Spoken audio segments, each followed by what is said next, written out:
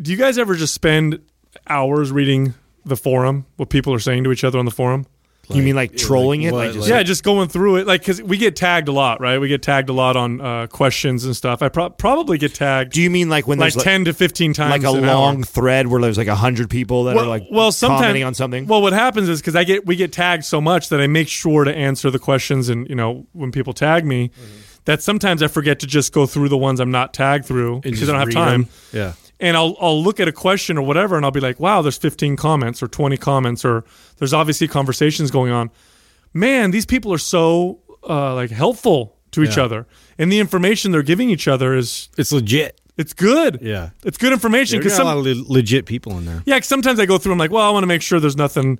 If someone's saying something that may be not right or whatever. Like a Jim Stepani army guys in there just infiltrating. Exactly. No, it's all really, really good, and I can see. I mean, it makes sense why people consistently say our forum is like one of the best things that we have, that we offer. It's just, it's pretty amazing. I love it. Well, what I find amazing is that they kept it up. Like, of course, when we first started it, and there was 10 people in there, right? I mean, in the very beginning of this, and we were helping everybody.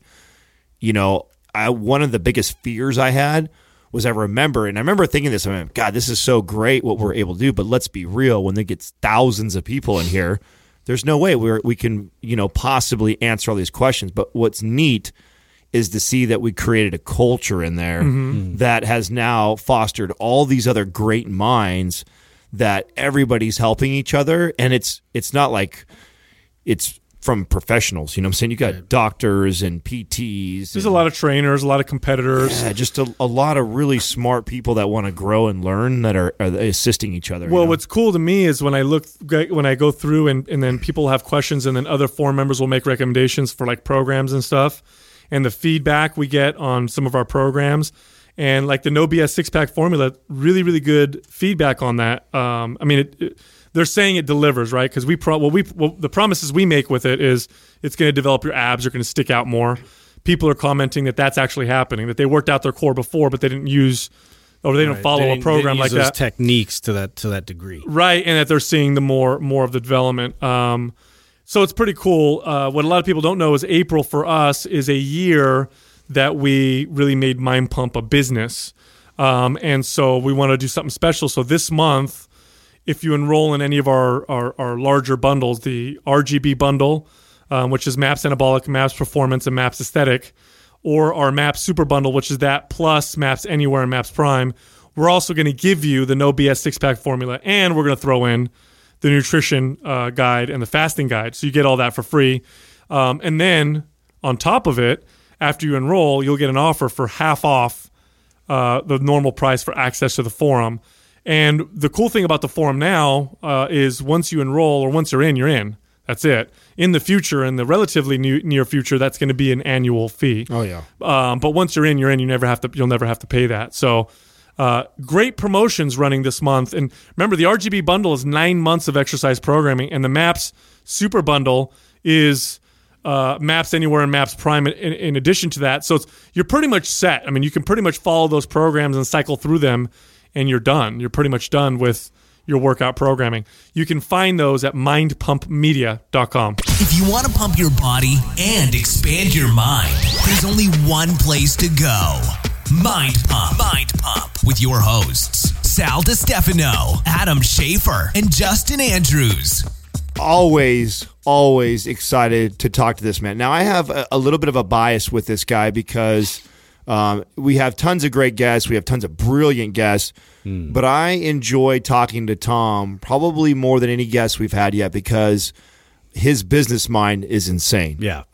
He's on such another level than almost anybody or any other guest we met. We've met guests from a, scientific brilliant minds, right? Yeah, scientific brilliant mind on a whole nother level, but his business mind is ridiculous. So, and we cover a lot of that in his episode right now. I got a chance to really pick his brain, and then off air too, we got to talk a lot. But man, if you're an entrepreneur and you're not following this guy, you're already fucking up. He's a must follow. He's quite the visionary. I mean, what he talks about with impact theory and what the goal is with impact theory in this upcoming interview, he's looking far ahead, and he sees what's going to happen, and he's grabbing onto it, and he wants to be one of the prime, kind of drivers of the new kind of media industry. But he's got, his own motivations behind it. I believe he's very accurate with how he understands how narrative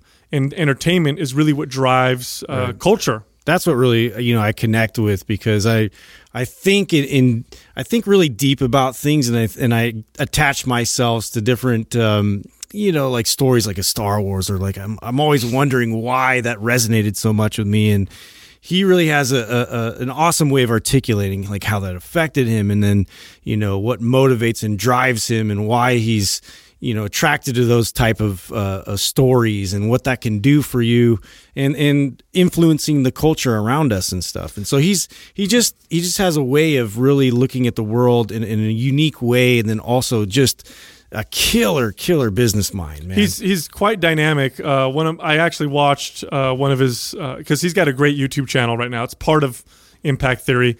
The YouTube channel is actually under his name, Tom Bilyeu. His last name is spelled Bilyeu.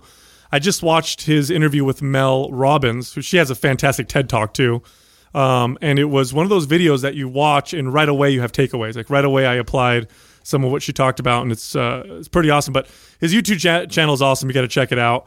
You can find him on Instagram at Tom Bilyeu or Impact Theory, and the same thing on Twitter. So without any further ado, here we are interviewing Tom Bilyeu. The man. It sounds better today. It does. Or maybe we're just sober. More than likely it's that. Keep it real, dude.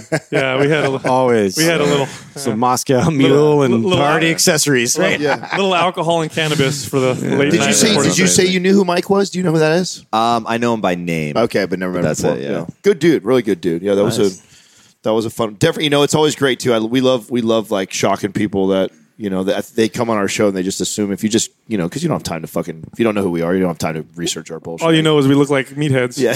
So we're gonna talk about and our website sucks. Right, We're gonna have a bro high five at some point. So they see that, they put okay, and then it's like you see this transition. Like it takes about a half hour of like conversation and dialogue. Like, oh wow, we haven't even talked about dumbbells yet.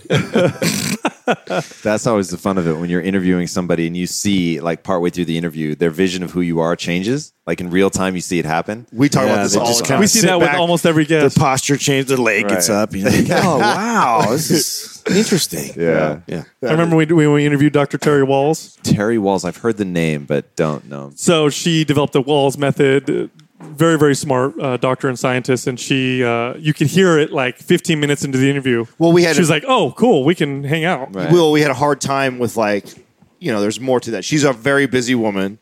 We had a really hard time. Those were one of the first times we used Skype to Skype somebody in. I remember, and we were having a hard time getting her connected. So we were behind. They were running behind for like 10 minutes. So you could tell she was irritated. Right. And then when she realized our message was pure and genuine, and I think you could just hear it in her voice. It was it was like night and day difference. Yeah, and that was over the phone. It was like an octave, like from. But people, you see it in their body language right away as soon as when they get to that point where they get comfortable with that. I want to bring up your shirt again. Yeah, he's got like the best shirts. Because I will not trying to say anything good about myself, but I was the only one that knew. That is very true. Whatever, dude. It's a little deep. That's what it is. It's a little deep in the Matrix. Yeah. It's got the white bunny and it says follow. And right away I was like, oh, it's the girl. It's Alice in Wonderland too. Exactly. So don't take that from me. Yeah, I can't. That's why you can't. Yeah. First of all, you only gave Justin like 8 seconds. Yeah, he walks up. What is this? It's a white bunny. I'm like, whoa. What do you want from me? Yeah. I didn't know we were playing a game. Would you mind telling our audience a little bit about your Matrix story? And actually, let's go into Impact Theory. Let's talk about that for a second. What is Impact Theory? What do you guys do? All right, Impact Theory is, it really was born out of a book that I read called The Power of Myth by Joseph Campbell. And in it, he talked about how the way that humans used to convey ideology, how to live, all of that stuff was through mythology. And the interesting thing about mythology of old is that people actually believed that it was true. So if you think about the craziest story that you can imagine, the gods punishing somebody, the Cassandra complex is one of my favorite. And as a parent, you'll get this. So Cassandra was being punished by the gods, and her punishment was that she would know the future, but nobody would believe her. Which literally sounds to me like being a parent, right? Like, you know what those kids are headed for. You know what it's about. Your daughter going on her first date at like 15. You know what she's in for because Sounds like Sarah Connor from Terminator. Yes, exactly. Well said. You and I, like, we're going to have to go like totally geek out at some point. Dude, yes. So I'll bring the popcorn. Please do. That like is... that's how we transmitted all of these ideas. And people believed them. And then his whole thesis, Joseph Campbell's whole thesis, is what happens to the world when people no longer believe that the mythology is real. So if the way that we transmit the most powerful and disruptive ideas is narrative, and the dominant form of narrative are these mythological stories, and then people know that they're fake, what happens? And he said, look at the world around you. Many of the ills that we face today are a result of that. Now, I worked in the inner cities a lot. And working in the inner cities, you realize that perspective is everything. So one of the interview questions that I used to ask at Quest, and to back up and give you just a little more context, so at Quest, we got into manufacturing. And manufacturing, the only place you're going to find enough real estate at a reasonable enough price is going to be in the inner cities, which means you're hiring from people that are local, which means it's inner city kids, right? That's who works on a production line. So you're bringing people in, and normally the hard part is in that area, a lot of people have had a run-in with the law. And what we did was, my whole shtick is, I don't care where you've been. I just want to know, who do you want to be and what's the price you're willing to pay to get there, right? So that is interesting to me. That tells me like who they're willing to become. And that is where I get really fascinated. And somebody that's on fire to become something new, like they're going to bust their ass for you. So I put a word out into the neighborhood. I don't care if you have a felony conviction. I don't care if you're a former drug dealer, gang member, whatever. You got the teardrop tattoo. We actually had some of those. Oh, wow. I don't care about any of that. I just want to meet you face to face. And I was gambling on the fact that I could look you in the eye and I could tell if you had done bad things because you're a bad person, or if you had done bad things but you're a good person, and that we could really help you become something. And my belief was, if you get, I think in movies, right? Shawshank Redemption, anybody? Yes. Absolutely. All right. Hope is a dangerous thing, right? But a hope gives somebody something to hold on to fight for, to keep going, to literally in the movie crawl through a half mile of shit and get out the other side to freedom. That's what hope does, man. Hope is a driver. When you have a vision of who you can become, like, that's what working out is. Working out is the hope that you can improve yourself. You can become something else. And whether it was people were bullying you or you just want to get the attention of women, it's like there is a real thing on the other side of transforming your physique for people. And so that's hope. And I wanted to give these people hope. I wanted to show them that getting a felony conviction was not a death sentence. And my belief was, if I could show them that I really cared about what they were trying to do, that they would then work their asses off for me, and that we'd be able to pull this off. Because in the beginning, we had to do something that was just extraordinary. We didn't have a lot of money, but we had to produce this massive amount of bars. We had to do it on really old equipment that sort of hardly worked. And so I needed people that were really going to work hard. So we throw that out into the neighborhood. Doesn't matter if you have a felony conviction. They come in droves. Wow. It was insane. Literally, they would line up around, not quite around the block, but like down in front of the buildings. People were like, what is going on here? Wow. People would come in. They wanted that opportunity. They wanted the opportunity. Yeah. I wouldn't even look at the resume, and I would say, look, I just assume you have a felony conviction, so don't panic. But talk me through, like, I need to know who you are. And so those interviews were super weird, as you can imagine, because you can't ask the traditional questions. Right. So I start asking stuff like this. Let me ask you a question. I know that looks like a water bottle, but it's actually a Magic Genie bottle. And when you open, a Magic Genie is going to pop out. And you can ask for one thing and one thing only. And it has to be for yourself. Can't wish to cure cancer, bring somebody back from the dead. It's got to be like, what do you want? And the answers that I got were so terrifying that I realized, whoa, we're like in a really bad place here. So what do you think there was one answer? It was so common, almost everyone gave the same answer. What do you World think it was? peace. No, something for yourself. Shit about world peace. Bad area, dude. Come on. Yeah. Oh, another chance? Another chance, good guess, not the right answer. I don't know, Justin, what do you have for me? man. I don't know. Love? Acceptance? Yeah. God, these are that's- you're way that's- too high. that's- on yeah, that 'cause self-hierarchy I'm trying to think- That's a whole other level of self-awareness. Right. They don't got Yeah, that yeah. level of self-awareness Yeah. right now. What is it? A hot Somebody meal? believe Is it in something them? Like at home? Just somebody to believe in them. Even this is so fascinating. I wish right now this were like a soundproof room where you guys had headphones on, and in the other room I'm asking the inner city kids like what their answer is, so we could juxtapose like back and forth. Yeah, yeah. Oh. How far off we Yeah, are? right. Was Yeah, it like, yeah. like a brand new bed or To- like a... now you're getting close. I to see. a man. person. Oh, I see. To a person. Just tangible almost things. everybody anyway said, I want a job. Now, they're saying I want a job because they think that's what I want to hear, right? Right. So it's not actually what they would ask a magic genie. So I would say, come on, motherfucker. We both know you do not want a job. Your ass would sit at home all day chilling, smoking a blunt if you could. True or false? Yes, that's true. Okay, then why the fuck? I said it's a magic genie. It's a magic genie. You ask a fucking magic genie. Get you a job. That's boring. Come on. So it's not a parole officer. It is a magic genie. What do you want, really, for real? And then, like, you would push and prod and like, okay, well, why did you say you wanted a job? I want money. Okay, so you want money. So here's a magic genie. Why don't you ask the magic genie for money? Okay, cool. Well, but you have to be specific. Tell them, how much money do you want? Every one of them, then truly this to a person, gave the same answer. What? Any guesses? $1 million. $1 million. You are 100% correct. And that's when I was defeated at that crazy moment. amount. I remember being that kid. Yeah. I was like, I remember being let's that go kid. look at Zillow, Like homie. it's impossible. Yeah. And Zillow is available to them. It's not like all these guys have cell phones. So it's not like they're existing in a world where they didn't have access to the information, but they weren't accessing it. It was so outside of their purview of what to think about. And it made me realize perspective is everything. Because if you don't even know like what to ask a magic genie for, you're done. You were done, my friends. But really, you were up against the one problem that cannot be combated accidentally. And that one problem is your perspective holds you down. Your perspective keeps you small. Your perspective makes you think of very small things. And you're never going to encounter anything that pushes you to think bigger, right? And that's why it happens geographically. This is happening here in Los Angeles. This is literally in a car from where we are right now. I was getting these answers. We're like 20 minutes away. Okay, so 20 minutes away from where we're all sitting right now, we're surrounded. Like, for those of you who can't see where we are, it's fucking beautiful where these guys have this house.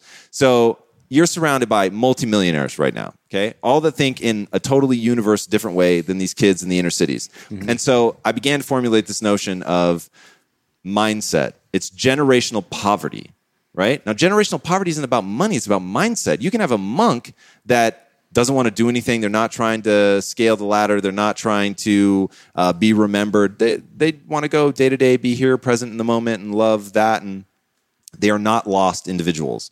But then you can go to these guys and realize that they don't know what they want in life. They feel trapped by the system. They don't believe that they're ever going to have anything. They don't even think like on a grand enough scale to have a vision to go and chase something. So what I started realizing at that moment is the way to help these people is just to introduce them to a mindset that's empowering. And then from there, like, they can start reading and doing just like some really basic fundamental things that'll expand their vision of what's possible. Because once your vision is expanded to what's possible, and let's bring it back to Shawshank Redemption, you have the vast majority of the characters in the film don't believe that you can tunnel your way out, that you're going to get caught, that whatever's going to happen. It's just, why would you even start? It would take so long. It would take, I think he even says in the movie, that would take like 20 years. And it ends up taking him 19, right? But he knew, handful by handful, stuff my pockets full, on a long enough time scale, I get through this. That's belief, right? And so what impact theory is how do you give that belief on a global scale?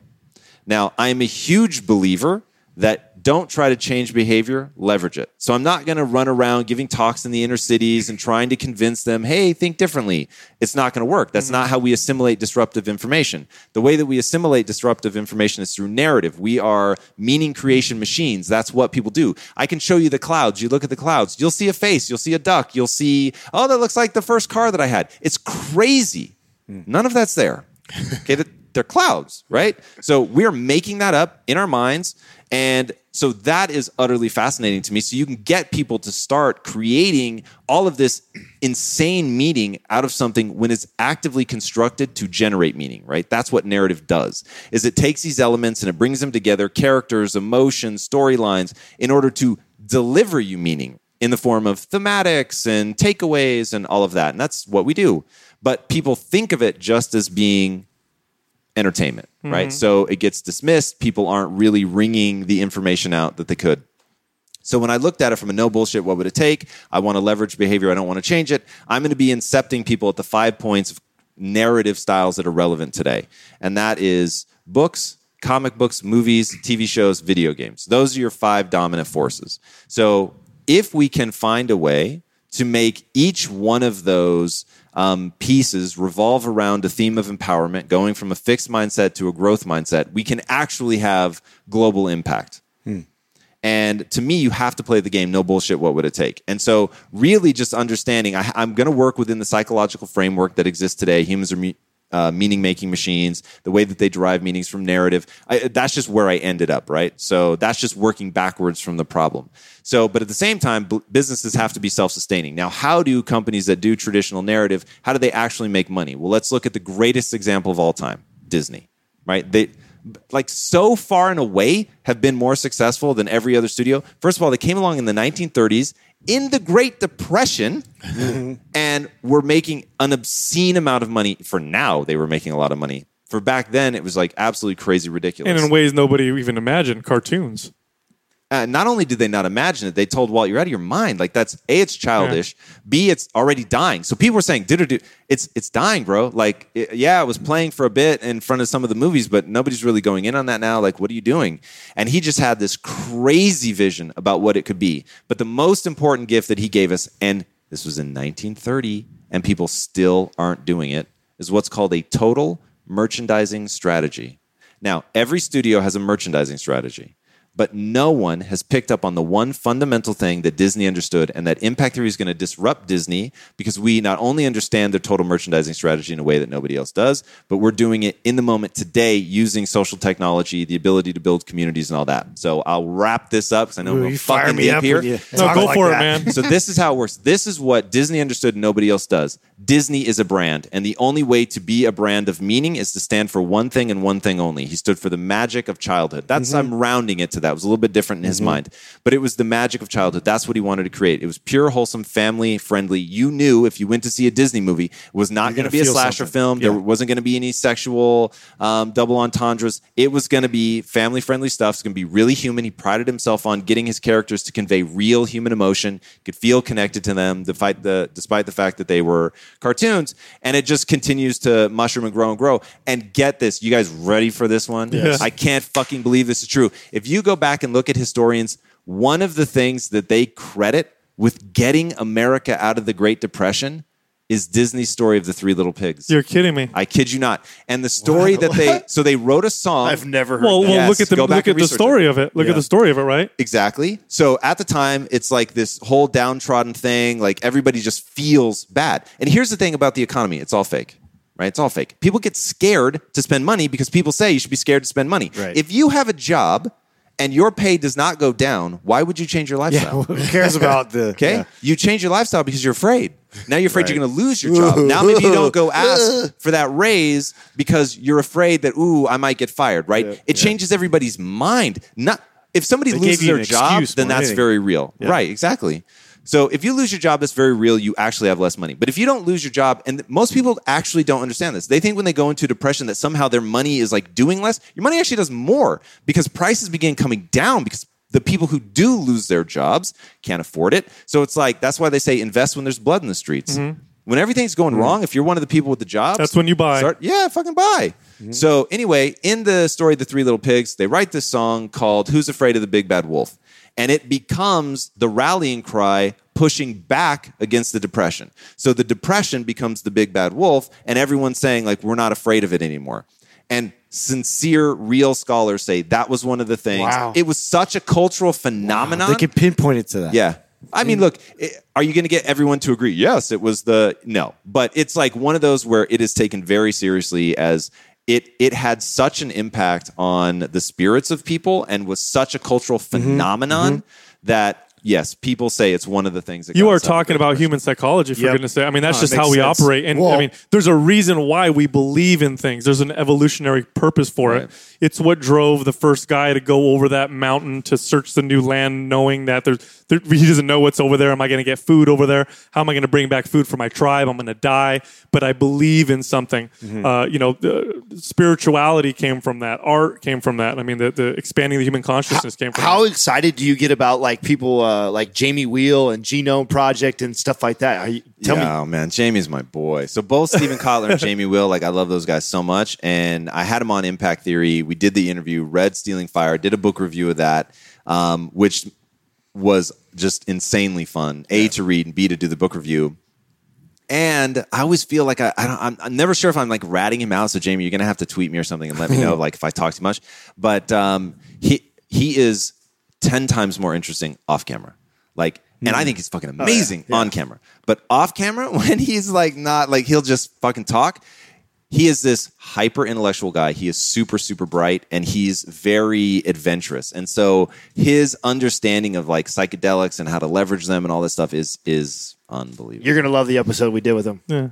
You're gonna love it. Yeah, we got into all that. He was so man. I can't. He's got what in July? Is it in July? He's got it coming up to Big Sur. Have you heard him talk about it? Like the little domes that they're not domes. They're like he's setting up like these. And it's got the, hot cold. It's got the infrared. It's got all bungee jumping. Yeah, bungee jumping. Basically, a place where you can reach stasis through every known, legal method. All the He's tools. stretching your capacity even further by putting you in these like really high intensified, like ultimate level sort of situations, and your body like acclimates to that now. So it's with pretty interesting. So with impact theory, you're looking at taking the most effective in your opinion, but also in my opinion, and I think it's true. What the most effective medium of, especially today, getting people to believe and giving them hope, which is through media, entertainment, through book, through like you said, comic book, through movie, TV, through internet, and you're trying to develop these stories and these narratives that promote and push this, or not, or at least encourage this belief through these narratives. And how do you go about finding these very specific stories that kind of fit within like the message that you're trying to go with? Before we even go into that, you're a huge fan of narrative. You're a huge you're Matrix fan, Star Wars fan. Like you, and they all these narratives that are super powerful kind of have a similar vein, right? What is that? Explain that.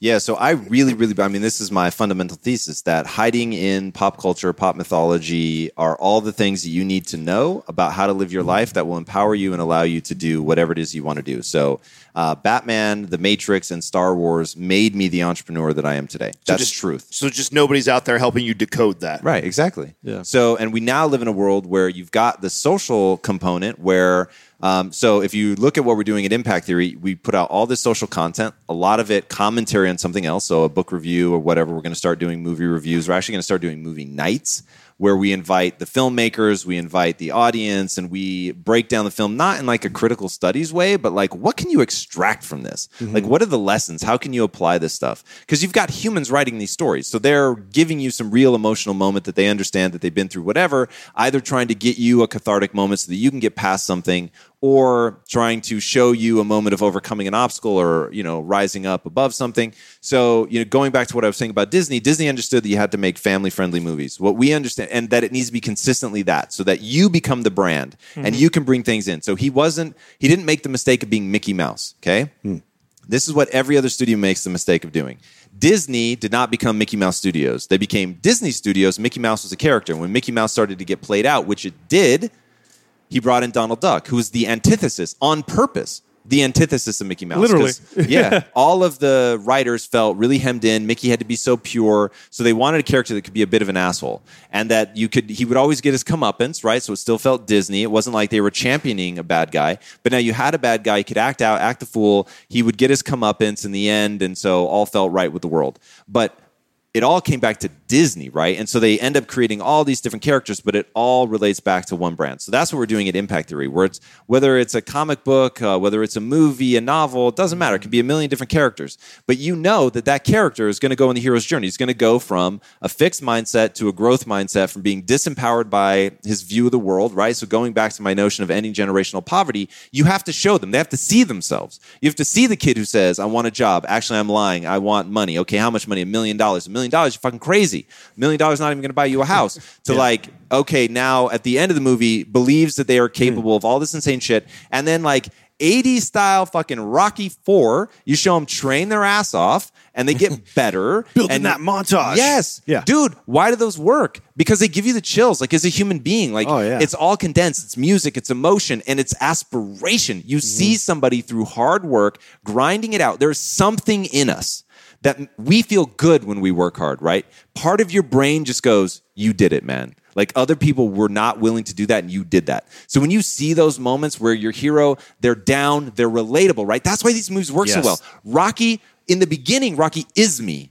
Right. He's me or maybe even a little worse than me, right? So like I really like him.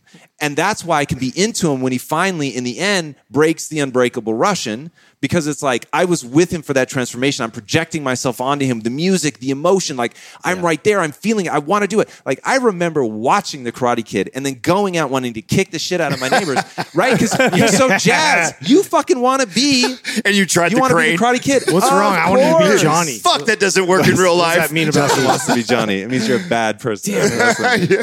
No, these guys make fun of me all the time because I'll say something like between like Superman and Batman, and I'm just like, I did not relate to Superman. Yeah. You know, that guy was an asshole. Like he comes to Earth, he's got unlimited power. There's just like kryptonite is the only thing stopping him. There's like no villains. Get out of here with that. Like I can't relate to that shit. You ready? I'll make it your favorite superhero. And so this is another shout out to DC. DC, you need to give me the rights. Okay, there you go. Yeah, a lot of these. Convince give me. me the rights. Here it is.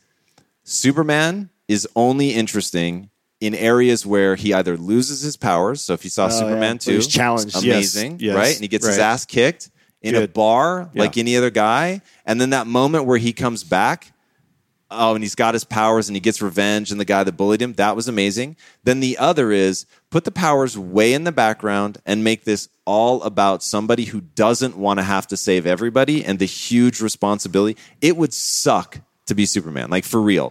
So the powers are Because you're cool. obligated. Right. The powers are cool when you're in high school and they get you laid. Okay. Yeah. So at that point, like being Superman and your dad's telling you not to run and you're like, He's got the super dick, you know, it's ready. you got super everything. Like, and he can't show any of it. So like, to me, the moment you show Superman fighting, flying, crashing through things, there's no stakes because I know he's not going to die. Yeah. So that's just not interesting. So the whole world of Superman is an allegory for passion, which is, hey, you've got this guy who's totally ordinary until the yellow sun comes along. And once he has a yellow sun, then he can do extraordinary things. So as an allegory for that, it's really important for people to understand, hey, you can be like Superman if you find out what that thing is that makes you feel alive, because then you're special, right? Because you'll push harder, you'll do more, you're actually capable of more. I mean, that is a truth of humanity. You are capable of more when you feel on fire and alive than when you just feel dull, numb, you're not interested in it. It is crazy how creative people get, how late they'll stay up, how hard they'll push when they find that thing. Yeah. And you want people to feel that. Oh, for Yeah. sure. Why? For sure. Why do I want them to feel Yeah. alive? Totally selfishly. I want to live in a world where more people are just on fire for what they do and they're making Because the world a you better have a place. passion for this. Yeah, like my- I want people to do that too, but you have a deep-seated Yeah. passion. Yeah. sure. Where does that come from? It's a neurological drug addiction. So we really though, right? So anything anybody ever tells you, it's all because they get a neurochemical reward. So I'll give you an example. Mother Teresa. If Mother Teresa felt badly about herself and vomited every time she helped somebody, she never would have done it. It wouldn't make sense. It made her feel good about herself, and rightly so, but it made her feel good about herself. And so she was just chasing that which made her feel most at one with God, like she was doing God's work, and that made her feel whole and connected. So it was a wonderful experience for her to do that. It doesn't mean it was easy, it just means it was wonderful. It was powerfully rewarding. So same for me, right? It's not that it's easy what I'm trying to do, but the moment of awakening where you see somebody come up out of the matrix and they become capable of something that they weren't capable of minutes before just because they now believe in themselves, I get the chills. That gives me the chills. They say the greatest emotion ever is awe. And that moment leaves me in awe of the human condition. And so I am just incredibly grateful that is either through wiring or I've just slowly reinforced it in myself to see somebody wake up to the possibilities, to have hope for the first time. Like I will tell you, one of the greatest compliments I've ever been paid. This is by a kid back at Quest. His sister was shot to death in the heart with an AK-47 right in his lawn. That's growing up hard. Okay, That's brutal. And he was almost convicted of attempted murder. He didn't do it. He knew who did it, but he said, if I had ratted, they would have killed my family. So he's like, in my neighborhood, like it's not even an option. He's like, we're always so confused when the cops come along. And it's like, do you know how much worse it would be? Like going to jail would suck, but me ratting, staying out of jail, and you killing my family, like it's not a hard choice. So he was like more than prepared to go to jail. And luckily they found evidence that proved it wasn't him. so they didn't have to say who it was. And I thought, wow, man, that's seriously bold. But that kid comes to me, so trying to create all this opportunity for him, help him work his way up. And he comes to me one day, literally, this kid is tough as nails. And he comes to me and he's crying and he's like, you want more for my success than my own mother. Not that his mother doesn't want good things for him, but he was like, I'd put it into action, right? I'd tried to create opportunities for him. That kind of like, that sticks with you forever. It sticks with me forever, right? That was like one of those moments where I'm like, well, if anybody ever wonders why I do this, like, because that moment feels so good. You went through a transformation yourself. Do you see some of what you see in these kids or in these stories with yourself, starting from where you started to where you are now? Yeah, 100%. I used to think that I grew up, I wouldn't have used the word hard, but I used to think like my family kind of teetered white collar, blue collar. Like my dad worked as a mechanic for a while. I couldn't have every cool toy that I wanted. I had the generic skateboard when I wanted the Tony Hawk. You know what I mean? And I like really felt bad about it until I met these kids and then realized that I was just a rich, privileged asshole growing up. So yeah, they really have grown apart. So I don't want to paint myself as if I had it like that. Well, not necessarily like that, but the story of where you were to where you are now, and Definitely. that climbing and the weight loss and It's all these perspective. challenges. Yeah, Definitely. It's all perspective. In your mind, it was that rough for you. That's where Right. you. I At think the that's where you time. have to have empathy on yourself when you are like that. Because I feel the same way too. There's always somebody who went through more. There's always going to be somebody who has a scarier story or went through more. I mean, that's not shame on you. The fact that you have that perspective and that awareness that you saw that you've now turned that to providing something like this. I mean, when you look at it, when you're looking at your platform, what you're building with Impact Theory, and how do you decide who you're going to bring on? Like right now, you've got incredible interviews that you've been putting on there. I watch most all of them. How do you decide that process?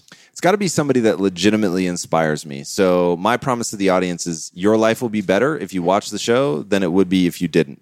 And so to really make good on that, I just use myself as the filter. If I'm moved, if they really taught me something, make me feel more alive, I get fascinated, really drawn into their world, then I want to bring them. And then I know I'll be able to do a good interview because I can show real, authentic passion, connection, enthusiasm for what they've done.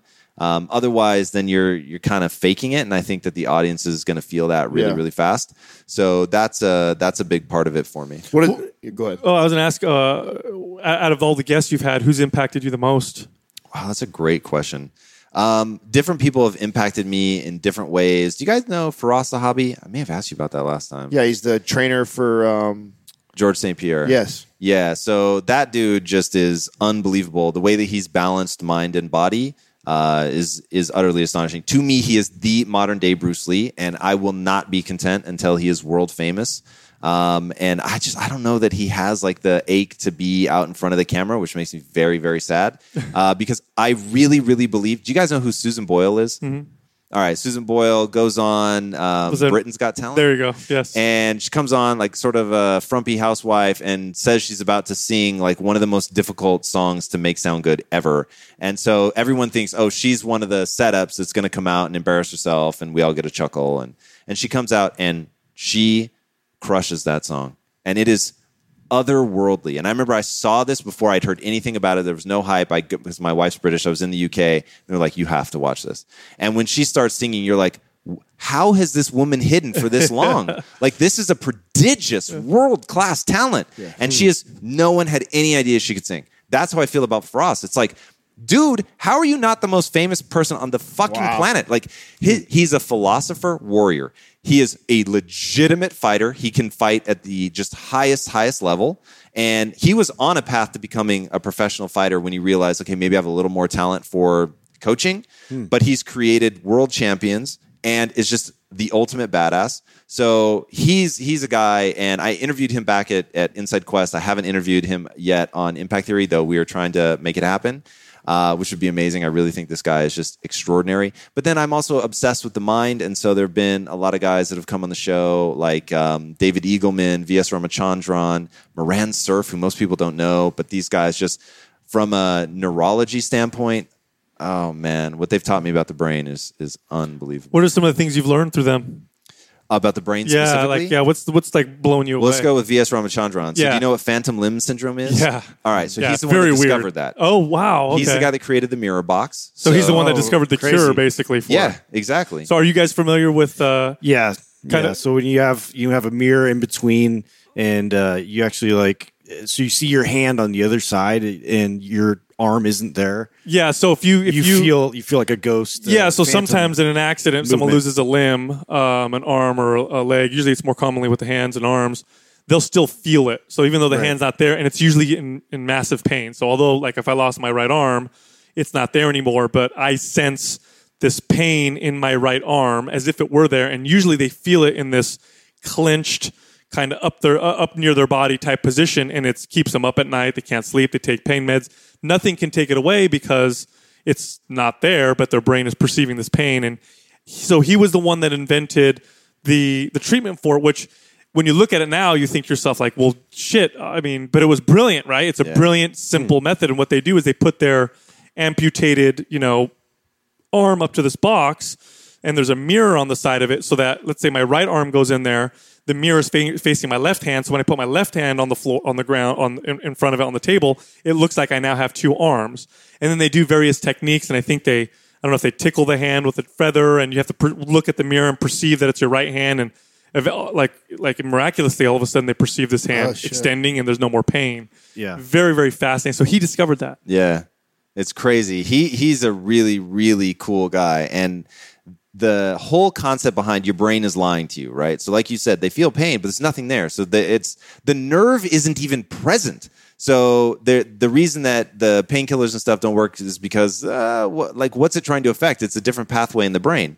So, and then like getting into the way that the brain like will remap and reuse that area, and that a lot of times people can find like their amputated fingers, they'll re-find them on their face. Mm-hmm. And so if you have an itch on one of your fingers, right below my left eye, that's where that finger is. And so you can scratch it, and it stops the itching in the phantom limb. It is so crazy. Whoa. What does this tell you? You got to think about this. What does this tell you about your body and about pain? It's funny. After I saw a YouTube video on with him and the box technique, and I had a client who had shoulder pain, chronic shoulder pain. I had trained her at this time for about 3 years, and I consider myself very well versed on mobility and muscle recruitment patterns and posture and how joints work, and we corrected everything. Like, she did have poor recruitment patterns, she did have impingement, she did have issues with her shoulder, but we corrected them. But the pain continued to persist, and I couldn't figure it out. I couldn't figure out why this pain was still there. And she went to acupuncturist, and sometimes that worked a little bit, but then it would come back, and I just couldn't figure it out. And then I watched that video, and I asked her, hey, how much stress and pain, emotional pain, did this shoulder issue cause you when it first happened? Because initially she had injured herself, and she's like, oh my God, I couldn't work. It affected my relationship with my husband, my kids, and caused all these problems. And I had realized there was an emotional connection to this pain. And so I told her about this particular phantom limb syndrome technique. And I said, perhaps you're perceiving the pain, but it's not physically there. And I had to assure her this didn't mean the pain was fake, because you feel it. It is not fake. It's still there. You feel it, but maybe it's something you're perceiving. And the weird thing is, the second she got that, the pain went away. And it would come back every once in a while, and she'd remind herself of what we talked about, and the pain went away, and then it was gone. Mm-hmm. Like, what does that tell you about the brain? Yeah, I mean, that shit blows me, absolutely blows me away. What are some of the other things you've learned about the brain with some of these? So David Eagleman, the work that he's doing is really astonishing. So have you guys ever heard the word Umwelt before? No. All right, so Umwelt's just a fancy way of saying all the things that we can perceive, the length of light that we're able to see, the frequency of sound that we're able to hear, the sensations that we can feel. So like a shark can detect electromagnetic stimulation in the water. So you can actually put a plate on the bottom of the ocean that's just giving off electricity, but in a pattern of like a flopping fish, and it'll go attack the plate. So even though it can see, there's no fish there, that like signal that it sends out, the muscle firings, is so distinctive that it can't like stop itself from biting this plate because it's just convinced. So the shark has a different Umwelt. Dogs obviously have a different Umwelt from us. They can smell things that we can't smell. So that's the things that you can perceive are what make up your Umwelt. And what he realized is that you can extend your Umwelt. So I could get you to see infrared. And what he's doing is, Wait, so he can do this? What? Yeah. So bear with me. So he'll put a vest on that has like haptic feedback. So it'll push patterns on your chest or your back. Now, first, the patterns seem entirely random. And then you begin to realize, like, they could blindfold you. Let's say it were one doing infrared. And so you close your eyes, or one doing heat signatures. You close your eyes and something moves in front of you. And you can say, oh, wow, that was Sal that just walked by. Do it again. Oh, that was Justin that walked by. Do it again. Justin, are you feeling okay? Because he knows he's running 2 or 3 degrees too hot. Like once you've been doing it for a couple months. It is crazy. So you could do all this stuff. So he's working with deaf people now to get them to actually be able to understand language. So by the patterns. So what they do is they'll have somebody where he can't see their lips and obviously can't hear them because they're deaf, but will read a word, it creates a pattern, and then they'll write what the word is. It's crazy. So their hope is that you wear the pattern for, 2 months, 3 months, 4 months, that it just becomes fluent and that you're hearing the patterns. And if I had to guess, they're going to have to chunk it into phrases. So it's like, hey, man, good to see you would be like one pattern so that they don't have to like go through every word. I don't know. They'll figure that's me guessing. But I could see something like that coming out of it so that they could really assimilate the information really fast. But that's where this gets interesting. And he said one of his fantasy things is to create a vest that interprets the stock market so that as the stock market goes up or down, that you would actually have a visceral feeling. You'd have a sense of where it's headed. And that's like how big data works. So they talk about the subconscious is vaster and faster.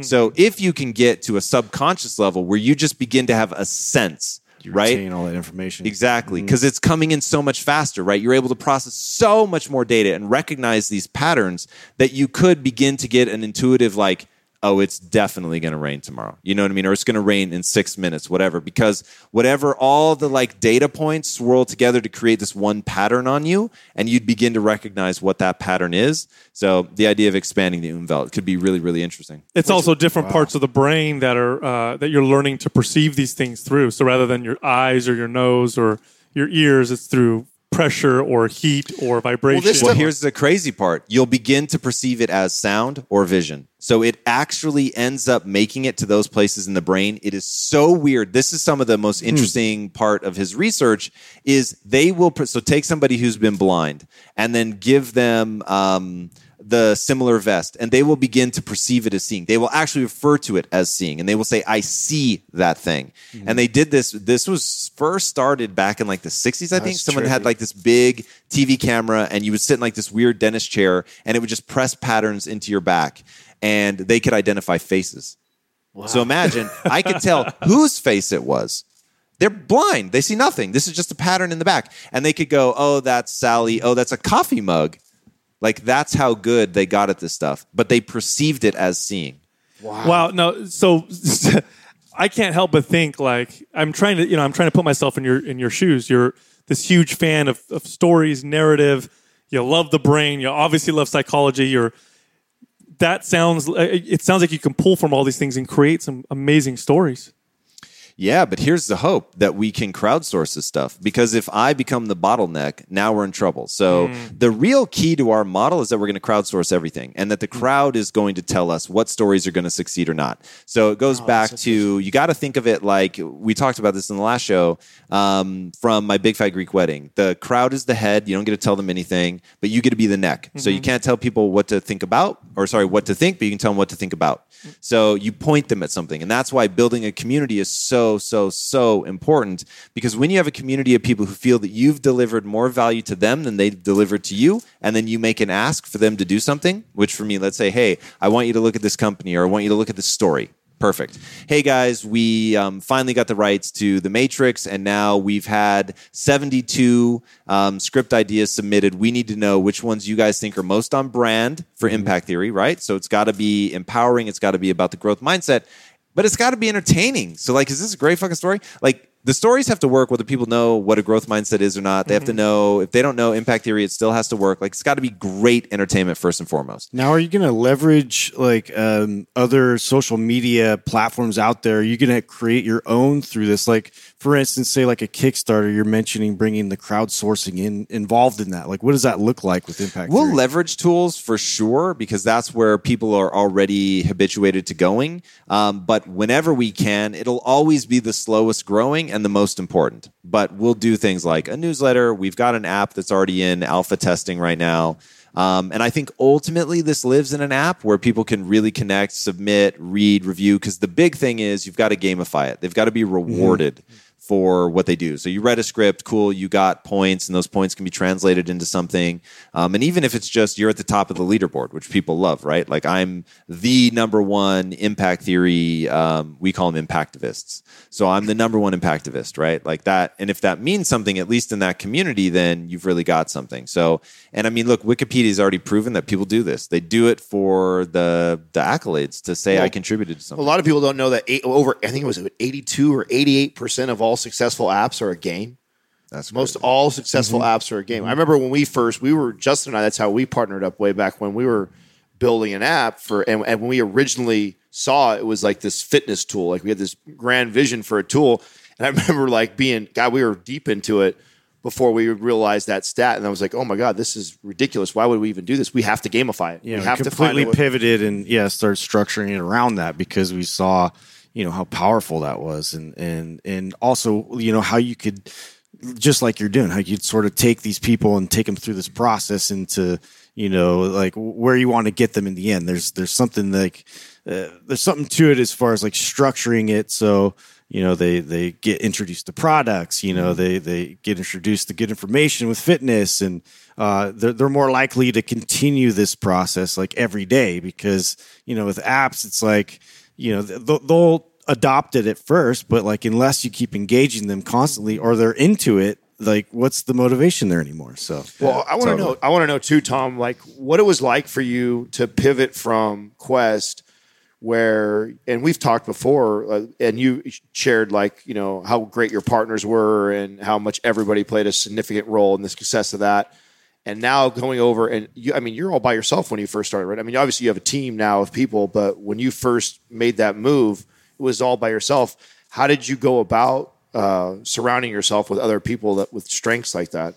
Well, I was very fortunate in that, my wife and I founded the company together. So from the word jump, and she was part of the founding team of Quest. So we'd been working together for a long time, and we started it together and immediately transitioned. So when I transitioned out, talked to my partners, said, hey, I want to take this core team that's helped build inside Quest.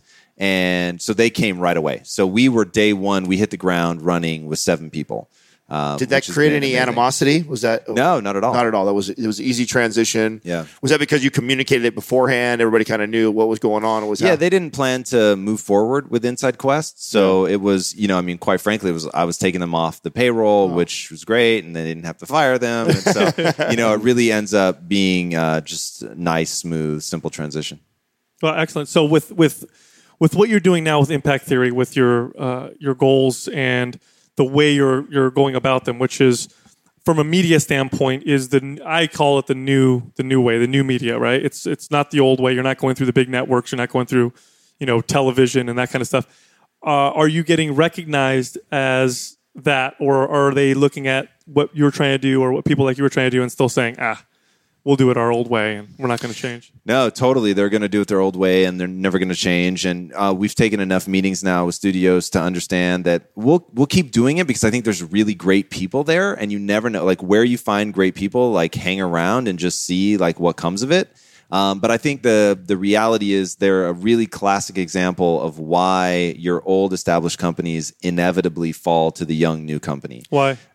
Because culturally, you've got people who've been successful for doing something one way, and those ideas really do begin to make them an expert, calcify into dogma. They're rigid ideas. It's always worked this way. We're going to do it. And there's so much internal pressure not to lose your job that it's actually way, and just think about it. Let's boil it down to the emotion, right? It's way riskier emotionally to come home to your wife and say, I was fired, I bet on this thing, than it is to come home and say the company doesn't exist anymore. Like coming home and saying it's not the company, my fault. Yeah, right? Like how could I have been the one to like take that company? So no one's going to blame any one person, maybe the CEO, but even then they usually get a pass, right? Oh, it was the board, and the CEO and the board couldn't see eye to eye. And, so it's like no one person is going to take the blame for the fall of a company, but you have to take the blame when you get fired. So just like people are more afraid of being the one in the casket than giving the speech, people are more afraid of getting fired than they are the company failing. So that's just recognize the truth of the incentives and what people are motivated by, and what so they're still scares not them. taking it seriously. That's incredible to me. No, not at all. You've got so many examples, too, recent examples, like the story of Netflix walking into Blockbuster Right. and saying, "Hey, we want to work with you guys," and Blockbuster laughed them out, and like 5 years later, Blockbuster's gone. Yep. I mean, so many examples of that. How long do you think it's going to take before, I guess, media completely changes? Oh, we were talking about this earlier. Like, my kids don't even watch regular media anymore. It's all YouTube and internet. It's already changed. I mean, it's changed so fundamentally and so massively impacted their business, and you can just see what's happening. From the time that the DVD died, it really, they are scrambling now. And they are in a terrifying, terrifying period where they're making enough money that they still matter to the conglomerates that own them, but they're beginning to get in a more and more desperate situation. So there's a sense of panic in that world, right? Or really, do you sense it from them? Oh, for sure. You know how I tripped? I tripped out when we came here, and we were going down, was it Hollywood Boulevard or whatever? You see the big Hollywood sign. I haven't been here in probably a couple of years, actually, down in Hollywood area, and all the billboards now are all Netflix advertising. Yeah. Yeah. If that isn't like writing on the fucking wall, I mean, that is like every wake the Right fuck in the up. heart of it. Yeah. All of them. They were all. I'd never seen that before because it hasn't made its way to us. Like Right. we still see a movie the next movie that's coming out in theaters on the billboard or whatever like that. But you see all the advertisement now, all the Netflix shows. Netflix series. I literally was like jotting shit down. I was driving. Oh shit, that looks cool. Right. Check that out. We're getting all the A-list actors. Yeah, it's getting crazy. And Netflix. I have you had a chance to really get into Netflix? Do you know much about that company? Have you interviewed anybody? No. I would love to. I know the world just from the outside. I don't have any insider information. I would think going to someone like them for some of your ideas, they would probably fucking be all over it. They probably would be. Well, yeah, but more he sees interested himself for sure. as a Netflix or bigger Right. than Netflix. Yeah. That's just it. He's bigger than Disney. To me, they're You're right. You Get came that after, shit you came straight. after Disney, bro. Fuck Netflix. You know, Come on. I love people like that. Yeah. Oh, dude, say that. That's Yes. why. But tell me, that's why you probably don't even trip on that, right? Is you see yourself doing almost everything they're doing and some. Yeah, I mean, at the end of the day, they're a very powerful distribution partner, and I would happily work with them. So that just comes down to who controls things, and this is where young artists get themselves in trouble, and this is where I think we're going to have a huge breakthrough because I'm not predatory by nature. So I want to see an artist succeed. And I just know that if you play it for the long game, you're going to do a lot better. So here's what the studios do. They give the artist a sweetheart deal in the beginning because they're just getting off the ground. They need to. And so they give like a ton of latitude. They attract the highest caliber talent that they can. The studio begins to become the name brand, the thing that carries the weight. And then they begin to nickel and dime the artist. And then the artist looks for somewhere else to go. And that's the life cycle, right? So it just happens over and over and over and over. And I don't know how many times it has to happen before somebody goes, hey, you know what? Instead, when we get big, we're just not going to start fucking you. Like, why doesn't somebody eventually just say that? Like, they get so myopically focused on, one, they probably have a board, and so the board is pressuring the shit out of them. They're just looking at numbers on a spreadsheet, and they're saying, hey, there's so much room in this profit margin. And you start looking at some of the deals to the artists, and you think, God, why are we paying these guys? I remember one time, I was working at a job. I'll leave it nameless. And I was hourly, right? They didn't want to commit to me, but I'm a really hard worker. So every single hour that they offered me, I took. And I was working 80, 90-hour weeks. And so I would open, I would close. If somebody's going to go on vacation, I would take their hours. Like, just inhuman. I didn't have a girlfriend. I had nothing but this job. And so I was all in. And I was dirt cheap for them. But I ended up working so many hours that I was making more than some of the much higher ranked people in the company. And so they said, you have to stop doing the hours because we can't have you making more money.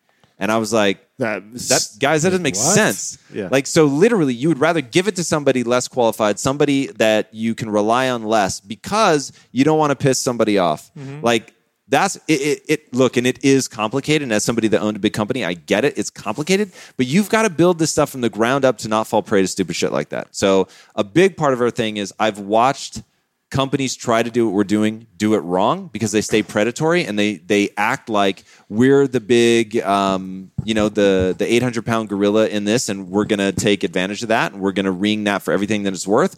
And then you just don't have to be like that, man. You know, your passion for what you're doing is so damn similar to what we are doing, only we're heavily focused just in the fitness kind of world. Sure. Like, if you pay attention to our YouTube, you'll start to see we're now producing other people, and they're these incredible minds that just don't know how to do that right for themselves, and we're not expecting anything from them. We're just helping them. We want the content, basically. Yeah, we want to be able to bring them on and introduce them to people that, because there's so much shit out there. There's so much bad information, so much stuff, and people don't know that they don't know. But and the reality is now, I think if you were trying to own, people have easy access to people now. So in the past, if you were a celebrity or whatever, people didn't have access to you, right? They had access through, media, through magazines. You. But now with social media, Instagram, like Kevin Hart, the comedian, he's mastered his ability to connect with people. And so trying to own, if a studio tries to own people like they did before,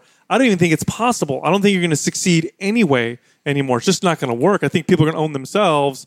And here's the good and the bad thing about what you're doing. The good thing and the bad thing is it's a new way of doing things. So you have all this creative flexibility and ability to do it. But the bad thing is you got to kind of invent some of it. Yeah. You got to kind of come up with like what it looks like. So and I'm literally trying to patchwork it together from everything that I've seen work. So you've got the Spotify model, you've got the Netflix model, you've got iTunes. I think a lot of this stuff has been solved to try to find ways to make sure that the artists are getting paid. And as any touring band knows, the real money is in merchandising. As Disney has completely proven, the real money is in merchandising. That the narrative, all of that stuff is really meant to drive awareness of the ideology, that thing that makes you love it, that makes you like want to echo it and signal to the world that you identify with that. And then you need to be prepared to make those things for them. So what I'm finding now is as I go to the studios and I talk to producers and I explain to them my business model, they get this like, they look to make sure nobody's looking around, and they're like, whoa. Like, this would be a game changer. Why? Because the studios are conglomerates, okay? Mm-hmm. Conglomerates answer to a lot of people. Those lot of people all have MBAs, their finance degrees, and they look at things from a spreadsheet perspective. There's no creativity in it. And what they do is they wait for something to prove itself out. They buy it, they optimize it until it dies, and they discard it, right? So think of them as like a succubus. That is literally, truly turn and burn. Like drinking the blood, the vitality, everything out of it, knowing that I'll, 2, 3, maybe 5-fold my money. That's great. Yeah. Like, and let it go. Low and risk, we're on to the next high one. return. Exactly. Instead of saying like, hey, this is going to be something that we're going to take advantage of for a very, very, very long time. And that's been the Disney play, right? Mickey Mouse is viable today. He was viable back in the 1930s. They've done a really good job of making their own brand sort of be this protective umbrella of all this other stuff that has life beyond it and all these other places. They're very careful with their properties. They don't let them get oversaturated. So it's like they've got this whole the total branding strategy or total merchandising. They've got this whole huge strategy for it. It's not churn and burn, but they do take that strategy with their artists. And so their thing is like, hey, those people are sort of behind the scenes. And Disney, if they hadn't, and look, I don't know enough about Bob Iger's Disney to know like if I'm on the mark, but here's my gut instinct. That Bob Iger comes on the scene and realizes we're in trouble. And we've not been able to compete with Pixar. And Pixar is the new Disney. And they're handing us our ass because their animation is better. Their storytelling is better. Yes. And when you go back and look at what made Walt Disney as a human being so effective, at times of trouble, when he was getting his ass handed to his story is incredible. He's been through bankruptcy, been evicted from multiple houses, apartments, had multiple cars repossessed. And every time his response was, we need to make the animation better. Right? He doesn't waste time whining, crying, nothing. He's just like, we're not undeniable yet. And so he's going back to the animation. How do we make it better? The first to really incorporate sound. The first to do color. And to get into color was like this huge financial risk. And the industry didn't even believe in color, let alone the animation industry. So, I mean, he's just like pushing and making deals and borrowing money and just because he wanted the animation to be phenomenal. And whenever an entrepreneur returns to their product and making it so great that it can't be denied, that's when you know that they're going to make it to the other side of this. So when I see studios and stuff burning out the people who are responsible for making the art truly phenomenal, I know they're in danger. So Disney's strategy is go out and buy it. Culturally, we're not able to do it internally anymore. So we've gone out and we just start buying everything. We buy Pixar. We buy Marvel Studios. We buy Star Wars. Now, they're at least not the traditional succubus-style company, so I'm hopeful they'll be protective of at least the IP. But my pitch is they're only able to buy things that already exist, okay? Where's the next thing on the horizon? There isn't anything. So I'm saying, hey, I would do that if I could, honestly. So that's why I don't take too many swings at what they're doing. It's brilliant. And if I had the capital to do it, I'd do it too. But somebody is going to come down here and say, we're going to incubate the next generation, but I'm going to protect the artists. I'm going to make sure that the artists have ownership. I'm going to make sure that they're incentivized to go push it, right? Because I want them selling merch, baby. I want them out there pumping the merch, and because it's driving back to us. I want to make sure that for the first time ever, an artist that goes out and hustles can make a shit ton of money off of their creation. And the thing is, and this is what happens all the time, Princess Leia forever, Carrie Fisher, was just pissed. Super bitter because the movie, making billions of dollars, selling dolls that look like her and all that. And she got paid her fee to act, and that was that. That was it. But you could have had her be the biggest evangelist of all time. It doesn't take a lot, right? It doesn't take a lot to make her feel wow, guys, that's amazing. I want to be out here. I want to push, promote. I know that whatever percent, it can be 0.0001%. But when that number gets big enough, it's wow, I want to be out here. I want to speak good. I want to keep it going in the public consciousness. And my thing is, this couldn't have happened before. So I get why nobody did it before.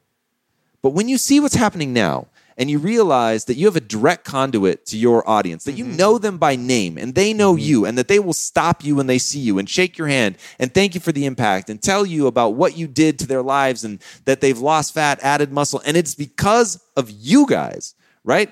That is a whole new world, and it can happen on a global scale. You guys were talking last time, was it Nigeria? It was somewhere crazy that you had some testimonial from, right? And it's unbelievable. So that's the world that we live in.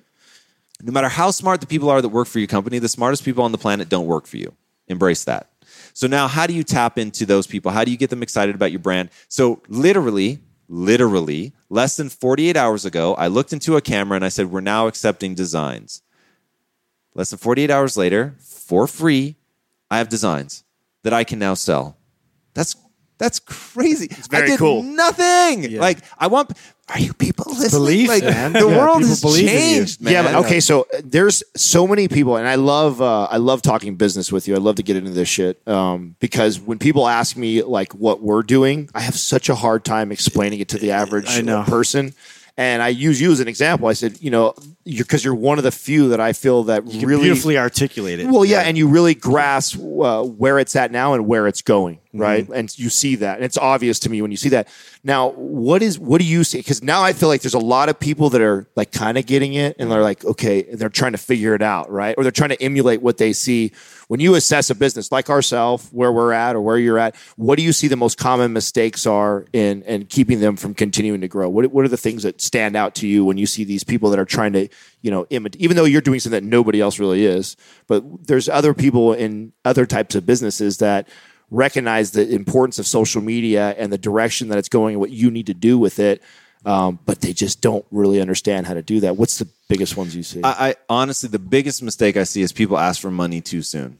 Right. And so just not giving enough away for free. And I'm not saying that about you guys. I have to really look at the model, but you really you want people to be sitting there going, does he know I'm getting this for free? Right? Where they're straight uneasy because everybody else is charging for content of this caliber, or they hedge their bets and it's that's what you get for free. Now join us on the paywall. You know what I mean? And it's oh. Well, let me speak to that. Let me speak to that with us and our brand. Yeah. This was something that we actually talked about that nobody was doing, and we got that. And people thought we were crazy when we were all still working other jobs, but yet we were coming back and we're doing these podcasts and writing blogs and giving literally it was 200 and something episodes. We just did telling everybody every experience we've ever had as a personal trainer. We gave and never once asked for anything. And I give this as a lesson to other entrepreneurs that I talk about. And I said, so when we turn the switch on, so many people bought from us because they felt compelled to give us because how much we gave for the past year and a half of being with us. We didn't even have to ask for it. We'd actually had people reaching out to us and emailing us saying, you guys should start some sort of a GoFundMe so we can help you. And we're like, no, let us. And we continued to do that. And when you truly do that, I think that message is conveyed. And I think when the time is right and it isn't that hard. But a lot of people don't see that. They don't get that. So step one, build an audience. Step one, build an audience and really ask, what are they already paying for? And how do I deliver that in a super meaningful, like obviously connected way? So the reason that I ended up in merchandising, I didn't start there and think, oh, what we're going to do is sell merchandising. I started just thinking about how do you actually end generational poverty, right? That mindset. Mm-hmm. And the answer led me to narrative. And then I thought, okay, well, how do the most powerful film, book, comic book studios, how do they make money? Where's the money really? And the money's in merchandising. So it's like, okay, well then I guess we become a merchandising company out of necessity because the world believes information should be free.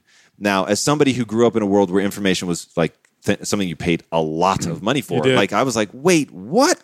Like when I first heard that, I was straight offended. I was like, you cheap bastards. And then I was like, that's the world though. Like if people believe it should be free, then it doesn't matter what I think. They're not going to pay for it. So that's the perceived value. Excellent point right there. So it's like now I know I've got to give my information away for free, and I want to be more aggressive about it. So let me paint you the vision of we're going to be doing live events. So live events, I think, is something everybody understands that you're going to have to pay for that, right? Mm-hmm. But there is at those events an expectation that certain things will be free. So our pitch is, I know that if you go to a movie theater, you know where they make their money for real, right? Yeah. Popcorn, hot dogs. It's not a fucking movie. $15 popcorn. Yeah. Right. Yeah. So it's on the concessions. But they're doing something that makes people embittered and they don't want to pay for that. And it's not a beautiful transaction, right? You are not making people happy with that.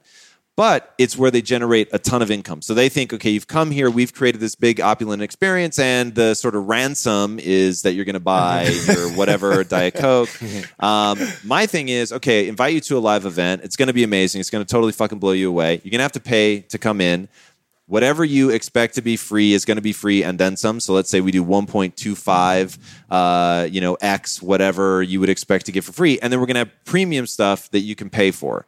But it's totally optional, right? It's the freemium model. So you're going to get more than you would get free somewhere else, but then I also have something here backing it up, but I know that I'm going to cover my nut on the door. And then I would try to get even more of the merchandising in, whether it's t-shirts, it's people's books, whatever. And you literally exit through the gift shop, right? Like you merchandise the life out of these events. You don't have to buy anything, but if you want to buy it, it's there. It's a way to show your appreciation, to show your allegiance to whatever. That's sort of how we're thinking through it now, because those are the things I know people are already trained to do. They already do that. They want a commemorative whatever. They want something that echoes that ideology. And so I'm just trying to put people in a position where I exceed their expectations of quality and the freebie stuff, and then I put everything else in danger of happening, right? So like all the stuff that they wrap around a checkout stand so that when you're there, oh yeah, I'll take a stick of gum. Oh yeah, I'll take some Tic Tacs, whatever. That you've created that opportunity where they feel good about it, you feel good about it, you're generating revenue. But to me, right now, the world of physical goods is where I want to be. Now, ultimately, as the blockchain comes on and digital goods can become truly unique one-offs, then maybe it's more interesting to sell something that's digital. And I think maybe people get behind that a bit because you can create scarcity. But right now, selling digital stuff, I don't think there's a great big market for it. I think people are weird about it.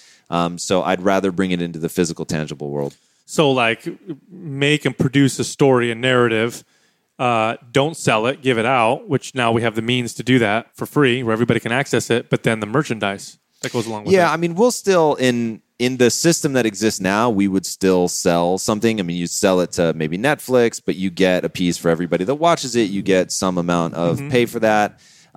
Same at a traditional movie. I mean, there's no reason to forego that. That revenue model is still working. It's just declining. So don't overly invest in that. But I don't think you get any value for turning that down unless you're going to be like your own Netflix. But then to build the back catalog big enough, that's not the game I'm trying to play. Not now. I mean, maybe in the 15-year plan. But right now, it's really about making that amazing content to actually impact generational poverty as a mindset. And then giving people a way to show their allegiance to that with lifestyle stuff. And it all becomes very physical, becomes something that I know people already do. So then you are actively looking for also individual artists. Yeah, we want people to submit stories, comic books, movie ideas, TV shows, all of it. Our thing is we want to be involved where we can build a community. So I usually use comic books as the example because it's really, I think it's a powerful medium, but it's super also community driven. Super community driven. Very well said. You build a community around it. They get excited. It's episodic. You can get like a whole lot of vibe going. The studios are already used to acquiring that material. We would be in a position where we'd have enough of a fan base that we don't have to sell the rights so that they take everything, that we'd be able to retain some of the rights. In the beginning, we'd probably maintain a minority of the rights. I'm very okay with that as we build our power. But let's say we retained, 30% of the rights to merchandising. We retained 30% of the box office, whatever you make something work, but you're in a position where you have pull through demand. So because we're able to crowdsource this, I don't have a huge overhead where I have to sell the movie. So we can wait for that right opportunity where it's like, hey, things are working really well here on the comic. We're building the audience. I'm not distributing through anybody else. This is a digital world. We do our own thing. We only get behind things that have virality. So it's like by the time we go to a studio, it's like the E.L. James scenario where there's 5 million people reading this comic on a daily basis. Our engagement rate is off the charts. I've already sold $4.3 million in merchandising. Like there's no mystery here. This is the biggest no-brainer ever. And so now you're in a strong position to say, I'm going to sell you the rights for 5 years. I'm going to retain 30% of the merchandising rights, or for the first film, you get 90% of the merchandising rights. For the second film, I get 40%, you get 50%. Like there's all kinds of things that you can work in because you've got some strength because you're not just a kid with a script. And that's where this model will either live or die, is our ability to really get a community excited about that property and spending money right now today. Well, let's talk about that community and talk real numbers. Like, what does that look like? Can you tell the audience that's listening, like how long or how much of a loyal audience you need to have before you can turn the dollars? Like how many people, like, can you assess a business and go like, oh, they have, 3,000 like loyal fans. They should be making X amount of dollars. Can you compute that? I mean, not really, not super effectively. I would say it all depends on what that thing is that you're selling. So if those 3,000 people are all net worth of 50 million or more, then you can sell a whole lot of shit, right? So it comes down to who your 3,000 are. So from my perspective, because I'm going after the masses, I'm going after people that watch movies, read books, comic books, I think the number's 3 million. So if I have an audience of 3 million, so right now we have an audience of just under 100,000. We're already seeing what we'll call the Oprah effect, right? Where we can sell out a book on Amazon just by releasing a podcast. So we know it's happening. We know that we're going to have impact. But when I think about the size that you have to get to where a studio is going to then take that property and be willing, remember, they're going to spend a lot of money on it, and I'm going to ask them to let me retain a certain percentage of the rights. I'm going to need a big audience to pull that off. So that's 3 million. Now, how big of an audience would someone need to get your attention? Yeah, I was going to say. So I have a 100% yes rate. So my thing is, if you ask me to come on your podcast, I will come. The only question is when. So when is determined by how big your audience is. If you've got a big audience, then I'll stay up late. I'll skip the gym. I'll do whatever I have to be on your podcast. I can turn that around in like 72 hours. If you've got 5,000 followers, then it might not be till June, where I'm looking at a day where, hey, I've got nothing planned and it's easy breezy. That's fair. Right? I think that's pretty reasonable. And why do I say yes to everybody? For two reasons. One, there was a time when I was doing my very first podcast and I needed somebody to say yes to me, and I was eternally grateful. And I'm a big believer in just paying stuff forward. So it's like somebody did that for me. I thought they were very kind for doing it. I'm willing to do that for somebody and for a lot of people. Two, you can't, unless you actually go in and try to edit and splice my words together, you can ask me any question you want, but I control what I say. So I have no fear of like being trapped or set up or whatever, like with an interview where that can get a little dicey. So, podcasts. Have you had any experiences like that? Yeah, we were just talking about that. It is very easy to make me sound crazy. I've learned that lesson. So I think you're just really smart, and really smart people can sound crazy to not so smart people. I'll take that compliment. Yeah. So, and then it's good practice. It's like I need to be out there. I need to, and also it doesn't hurt my feelings to get one person. Like if that one person's diehard, like I want to meet every single one of those. And as long as they live on the internet where anybody, like at any time, right, that guy could have 4 followers, but then I say something that resonates. We release the clip on Facebook and boom, it goes viral. It gets big. And I never would have had that answer if they hadn't asked me that question. So as long as I'm in control of my performance, if you will, I'm all for it. Go ahead. I want to scale it all the way down for a person who is one person who's going to build something that they don't see it or even want it at the scale that you're building. They're coming after Disney, Right. but they respect the direction that social media is going, and that they're not really or they haven't figured it out yet. They haven't figured out how to utilize it as a business tool. How would you help them build this? Forget what it is. I don't even think it matters what it is, right? We'll call it anything. We'll call it a product, a widget, T-shirts, right. Whatever. Because that tends to be the thing right now. I see a lot of people starting clothing lines. They think that they get 10,000 people looking at them because they do half naked pictures. And let's take that, because I think that T-shirts is a really important one, and it's people keep going back to it because it's relatively easy. There's a ton of infrastructure because it's worked for so many people that there's just the world has adapted to making sure that T-shirts can be made relatively high quality, very, very fast for very cheap. Mm-hmm. So it's a great entry point for people, and people know, like, I have my favorite T-shirt, I love it, and so they want that thing. So if somebody came to me and said, I want to build a T-shirt brand, I'd be stoked. I wouldn't say, oh, the world's too crowded, don't do it. My answer is going to be this: what the fuck are you putting on your T-shirt? Because think of it like a tattoo. When we designed our logo, I said it has to be tattooable. Now, there's two things that make something tattooable. The design has to be cool. We just had somebody tattoo their shit on their... Yeah, right? We just had our first tattoo. Somebody, it's fucking amazing, a fan right? tattooed it. You were like, whoa, dude, someone just tattooed our shit. Now, really stop and think about that for a second. Yeah. That you've built a brand that resonates with that person so emotionally. Because remember, that it's not about you. Yeah. It is about them. Yeah. This show has done something for them that means so much that it's become a part of their identity, and they want it with them forever. That is what a fucking brand should be. Yeah. That is what a brand should be. And somehow, some way, so many fucking companies do not recognize that.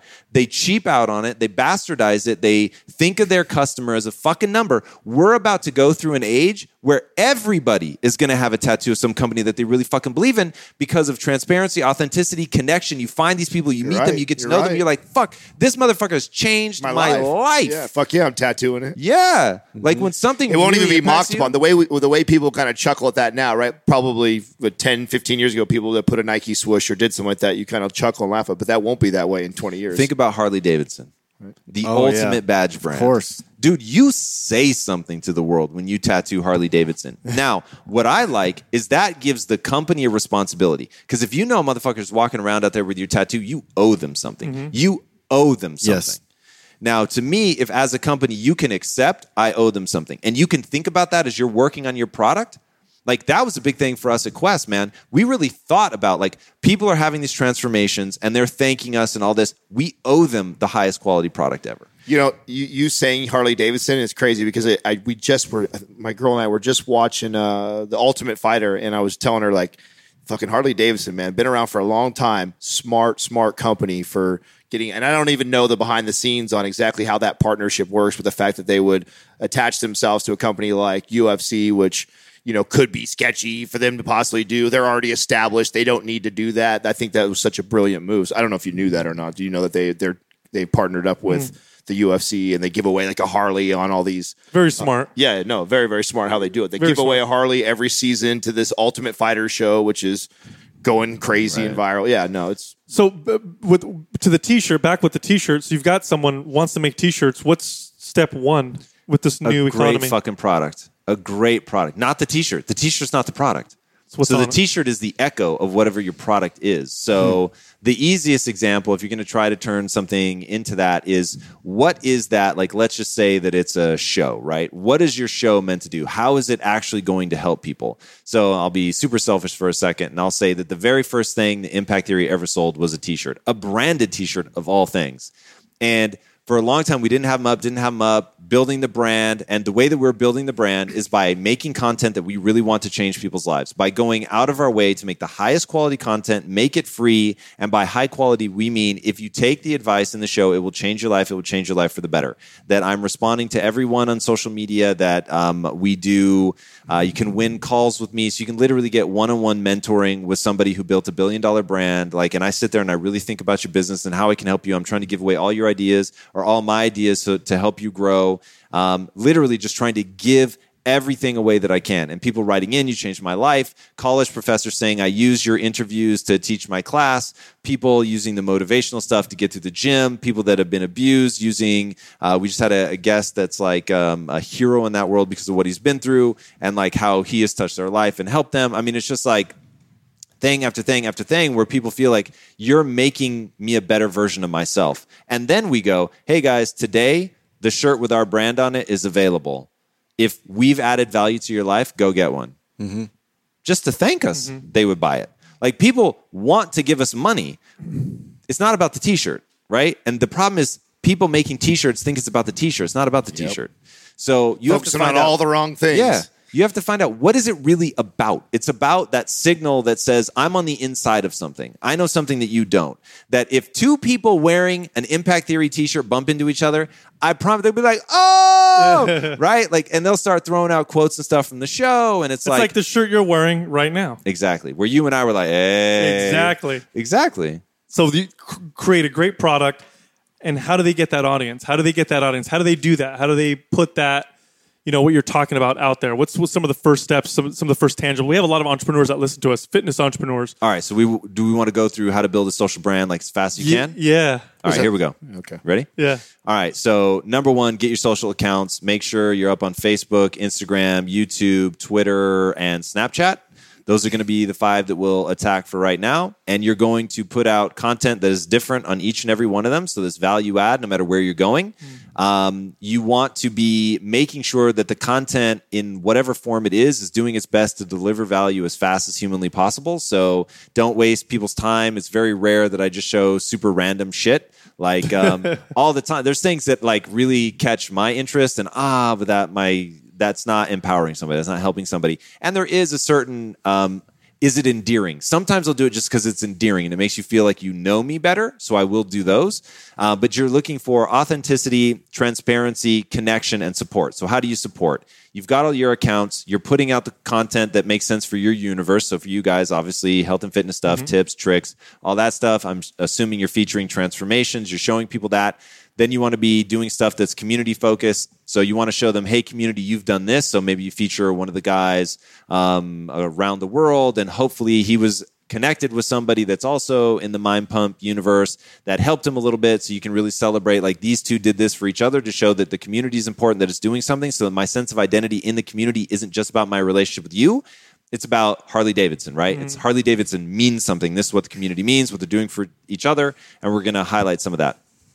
And then you're going to, on top of your high caliber content, you need consistency. So you're going to have to be hella consistent putting it out. And then you need to engage with them. So you're going to go in and you're going to be commenting.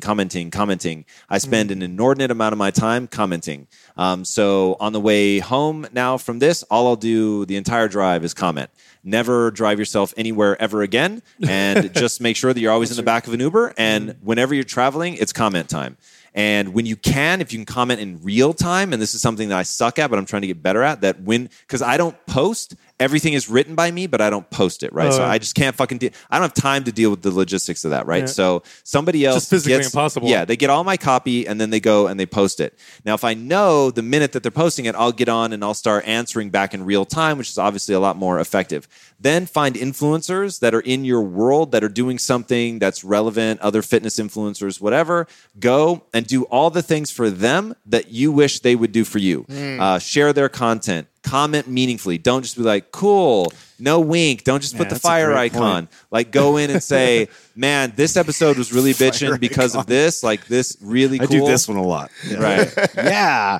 Rock on. And look, that's better than nothing. But but you got to pause right there. You got to pause right there because that's a hard one. I recognize that, right though. That's a very hard one for people to do. And I feel like a lot of people get stuck right there in business. A lot of people get so self-serving and they get so focused on themselves. If they were to actively go out, genuinely try and help another company or help somebody else without even expecting anything in return, it's amazing what ends up happening. You know? But you have to be able to do that. Not a lot of people can do that. And let's really talk about the one, be disciplined. So let's say that you guys are already big, so I'm going to use you as the big fish. Okay. So somebody comes up to you guys, and they've just been crushing, delivering so much value to you. Like they share all the comments. They're like out there pushing, promoting. They buy the t-shirts. They wear them. They go to Machu Picchu. They take a picture of themselves at the top of Machu Picchu with your shirt on saying, I never would have made it this far if it wasn't for these guys. They fucking changed my life. And you guys now know them by name. Like they're hella legit, right? And you're just like, oh, damn, like that's Ibrahim. Like we know that guy. What the fuck are you doing in Machu Picchu? Right? And he's like hyping you guys up at every fucking turn. And on his wedding cake, when he gets married, like the three of you guys are like cake decorations in the background. And he's like, I got my wife to do this. And you guys are like, keep going with this story. Damn, keep going. You're doing good with this one. Keep going. No. And then you meet him. You meet him face to face.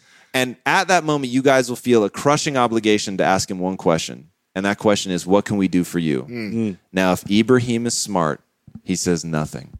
Guys, just keep putting out high-value content. I so believe in what you're doing. I just want to keep pushing it and promoting it.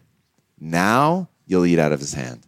And he walks away and he doesn't turn back. 3 months later, he actually needs something real, something big. And where you guys, it's good for you, it's good for him. Now he comes and says, hey guys, I actually do have something now that I think makes a lot of sense for you. Here's why I think it'd be really fucking great for you. And when you guys look at it and go, whoa, this actually is really good for us. Dude, Ibrahim, we'd love to partner with you on this. This is amazing. Thank you for thinking of us. Now there's a real partnership. But he didn't play the card just because he bumped into you. And that's what everybody does. Oh, I have your attention right now? I'm going to play my fucking card. Yeah. Because like, I don't know when it's going to come back. Now, do you guys know magic at all? And I mean magic, like magic, sleight of hand, card magic. Do I know any magic? Yeah. Do you... Interested? Know much about it? Well, I've seen all of David Blaine stuff. I'm in all right. Yeah. Perfect. So here is the truth of magic. So I am utterly fascinated by magic. I've taken classes at the Magic Castle. Like I really, really dig magic. Oh, wow. Now the reason I dig magic, there's two types of people. People that when they learn how the trick is done, they're less enamored. People that when they learn how the trick is done, they're more enamored. Yeah. I fall into the latter camp. Now there is a trick where there's a thing called a force, where I can force you with a high degree of accuracy to pick a certain card, right? So do things, hey, pick a card, any card, you pick it. You don't show it to me, but I actually know what it is. Put it back into the deck, shuffle it up. Oh, it's crazy. It's gone. It's not there, right? And then I say, you see those 4 basketballs over there? I want you to go cut, not that one, the second one next to it. I want you to cut it open. You cut it open. Inside is your card. Is that your card? Yes. You're flipping the fuck out, right? Yeah. Because you would rather believe that that's magic than that I went to a basketball manufacturer and said, hey, I need you to make a basketball with this card inside. Right. And that to me is what being an entrepreneur is. When you do so much pre-planning, hard work, you're thinking so long-term, so strategic, that people would rather believe that you're just inhumanly gifted. He's smarter than me. He's more talented than me. By the devil. Than believing that you just think that far ahead, that you work that hard, that you went, how the fuck could I make it seem like a card is in a basketball? Oh, I'm not going to pretend. I'm actually going to go put a fucking card in a basketball. And the first 6 basketball manufacturers that say no, everybody else stopped. But you went to the 7th. And then you finally got them. There's people that have done this, like really famous stories, where they'll do this, they'll make the card vanish, and then they'll go, actually, I think it's in the inside pocket. Check the inside pocket of your jacket. You reach in. There's nothing in the inside pocket of my jacket. You sure? No, I'm sure it's there. Take your jacket off. And it's in the lining of the fucking jacket. They've actually had the card sewn inside the lining of the person's jacket. Okay? Because some incredible prep. Follow. Where's their tailor, right? Where do they get their suits? It only works when it's like, you know that person, you know they get their suits made, you know where they get them made. So you go, you convince the tailor, hey, the next time he comes in, I want you to put this card. And then you bet. And one, if you're really clever, you really want to, like, now I'm really fucking throwing dirt at the magic industry. You'd store 4 different cards in different places and memorize where they are so that you've got outs. Wow. So that if you miss on the first one, you know where the second one or the third or the fourth one is, depending on what card they how did David Blade put it in a cantaloupe? I have no fucking idea. I have no idea. And here's the thing. He grew the cantaloupe with the card. And here's the thing. That might not be as crazy as you think. That might not be as crazy as you think. Wow. So there might be enough acidity in there that it would eat the card away. I don't know. But it's like, don't put it past. Don't discount it. Don't put it past. That's awesome. You must really get excited then when you see like really brilliant business minds. Then when you see someone who's like, wow, they're way ahead of like everybody else with what they're doing. Yeah, the guy right now that I get the chills every time is Elon Musk. Yeah. Elon Musk. Yeah. He's on another planet, man. Yeah. Like so first of all, he's got just the balls to dream big, right? The moment like terraforming has now become my thing. Like if you're not thinking about what planet you're going to terraform, you're just not thinking big enough, right? And that's just a good way to think about it. So the other day I was really having this thought. So this normally does not happen to me, but we're remodeling our house and I'm really thinking about how fucking big and beautiful it is and how much money I have to remodel and it's crazy. And like, I can't believe I'm actually here and I've succeeded the way that I wanted to succeed. And just like this little voice was like, you've had your success. And you've had your success. And I thought, whoa, motherfucker. Yeah. That's how success ruins you.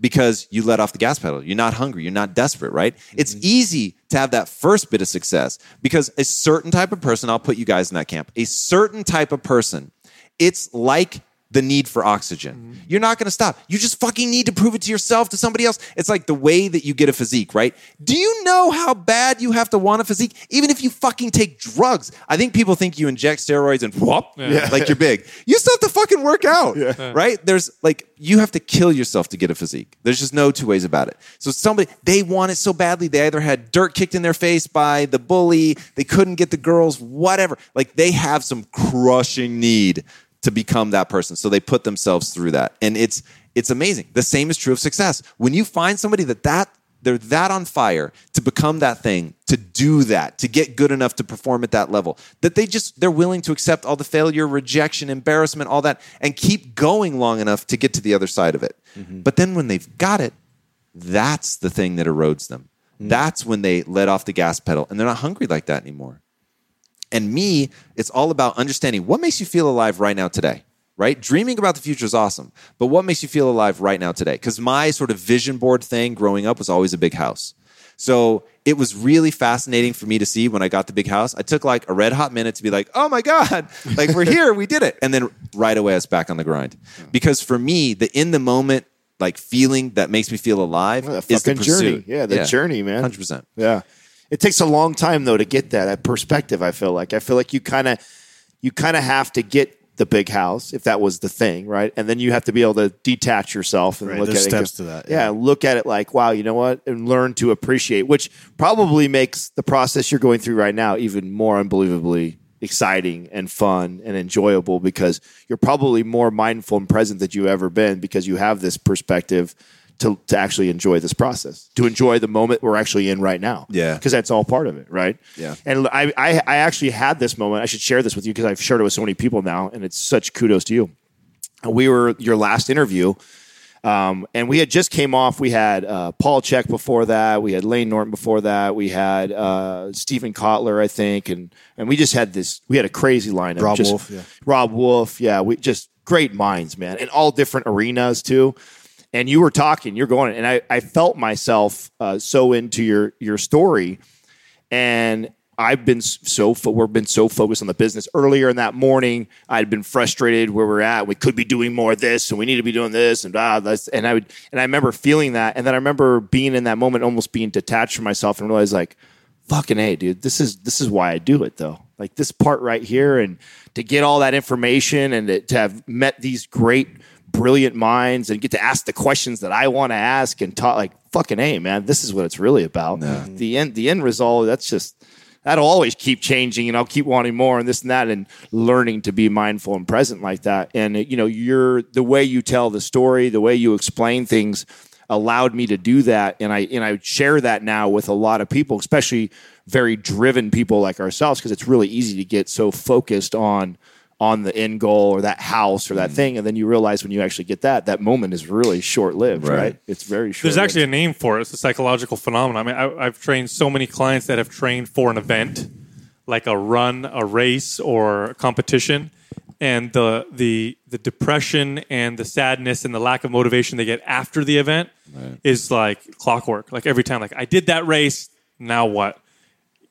I'm not motivated anymore. Like, how do I keep going? Like, I don't have this thing I'm driving towards because they were so attached to this thing that they had achieved, and there wasn't something deeper for them. Right. What are some traits? What are some key traits you look for in people that you want to develop? Really, there's three things that I look for. You have to have grand ambition. One, just to be interesting to me and for me not to seem crazy to you. You've also got to be dreaming big. Like you can imagine if I said to a whole swath of humanity, if you're not thinking about terraforming, then you're just not dreaming big enough. They'd be like, who the fuck is this guy? Right? Like that's so dumb to them. Like it's just dumb. I think like, about it all the time. It's so crazy you say that. Yeah. So, and that to me, like, that's just, that's so necessary. Like for me to enjoy life and really fall in love with an idea or somebody else, like they've got to have that similar grand ambition. Just it's a framework thing. And then the other is drive, because to me, a lot of people will think about terraforming, but they're not actually going to do it ever. They know that. I know that. All their friends and family know that. They're an empty dreamer. And like, if you really wanted to like offend me, call me an empty dreamer, right? Because that when I say it, I mean it super offensively. So it's like to get lost in your dream, to be pacified by the dream itself instead of actually going for it.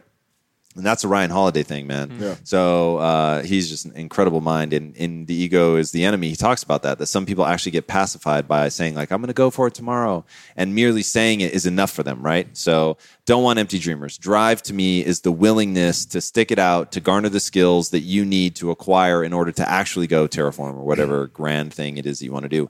And then the third one, and this is true of me, and I think that it's very much not universal. It's not something that everybody has, nor does everybody want, but compassion.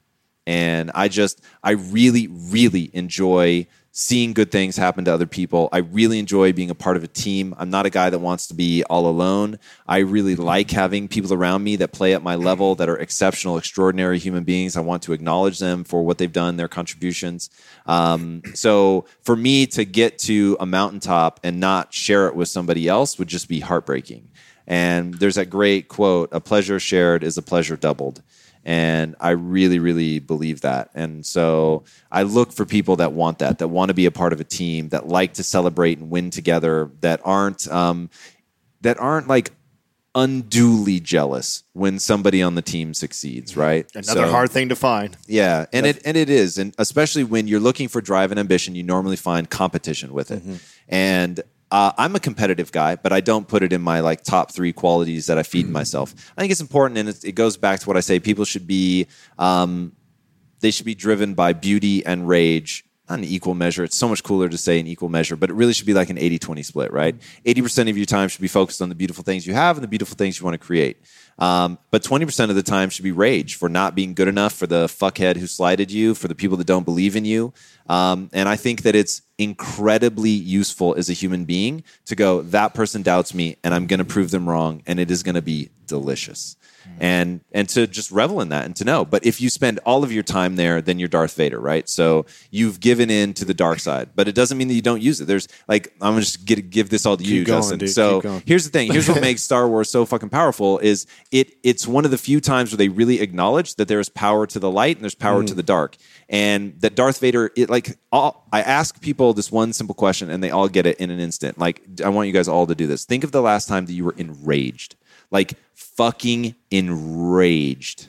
Got it? All right. It's intoxicating, isn't it? It's beautiful in its purity, right? Because now you're not going to stop. There, a part of your brain that assesses risk and reward, fear, insecurity, it shuts off. It's gone. There's none of that. There is only blind, unadulterated rage. It is movement in one direction. It is attack. It's full fucking speed. It's, I don't give a shit what happens. I'm going to ruin you. You just consume everything in front of you. Oh my God. Like a fireball of death. Yeah. And it feels so good.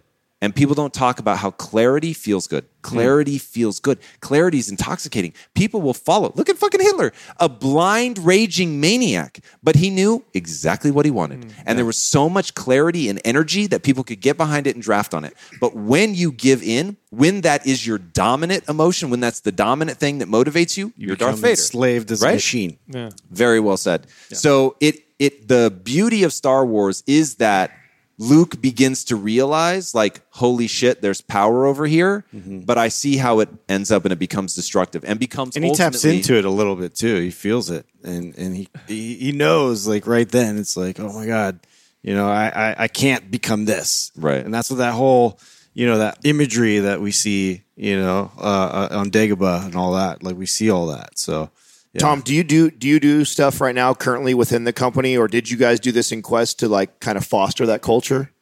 Of the 80-20 or the top three? Just in general of like fostering a culture of people. Like do you guys do like practices, or is there certain things that have you designed the layout of the office, or is there certain things you do for your employees? Are there things like that you've done to encourage this healthy environment of the people that you want to cultivate? Most definitely. So the thing that we looked for and trained all of our HR department, all of our managers to look for in employees was grand ambition, drive, and compassion. I just recently took a note. In fact, God, if I can pull it up really fast. I turned my phone off during these. I'll see if I can ballpark it. But basically, you need to create tracks for your employees. And this is something that I didn't do at Quest, and I regret it. Because when people come into a company, they need to know, what does the future look like, right? People want movement. They want to be able to go somewhere within the company. But not everybody is driven in the same way that other people are, and you don't want to hold everyone to the same exact standard. And I learned that the hard way, because I wanted everyone to think like I thought, to be like I am, to be driven, and like you're just going to go up, and ultimately you're going to branch out and start your own company. And in the beginning, I just hired that. I was looking for entrepreneurs. I was looking for other people, and basically my thing was, give me 2 years and then go, I'll teach you everything I know, go start your own company. And that's like really dysfunctional. You actually don't want to do that. I had to learn that the hard way. One, the vast majority of people will make a terrible entrepreneur, and that's not actually what they want. So when you build a culture that only rewards that, people will fake being that just to fit in. So that's a terrible idea. So I broke it goes something like this. There were 5, so forgive me if I forget one of them. But it was continuity players. So they're your head down, get my work done, 9 to 5. I really want to contribute and do a good job for you, but my job is not my life, and I will act in accordance with that. So I'm not the guy you call on a Saturday. I'm not the guy you ask to stay late. Like, okay, I'm a continuity player. Those people will more or less stay stagnant. They'll get their 2 to 5% raise year over year, and as long as they're fine with that, I'm fine with that. They're not ambitious. They're not pushing themselves. The next is linchpin. And a linchpin is somebody that is just an unstoppable force of nature within the company. If you need somebody to run through a wall, they're going to be the one that does it. They're going to acquire skills that they know will make them more valuable. They're going to be moving up in the organization.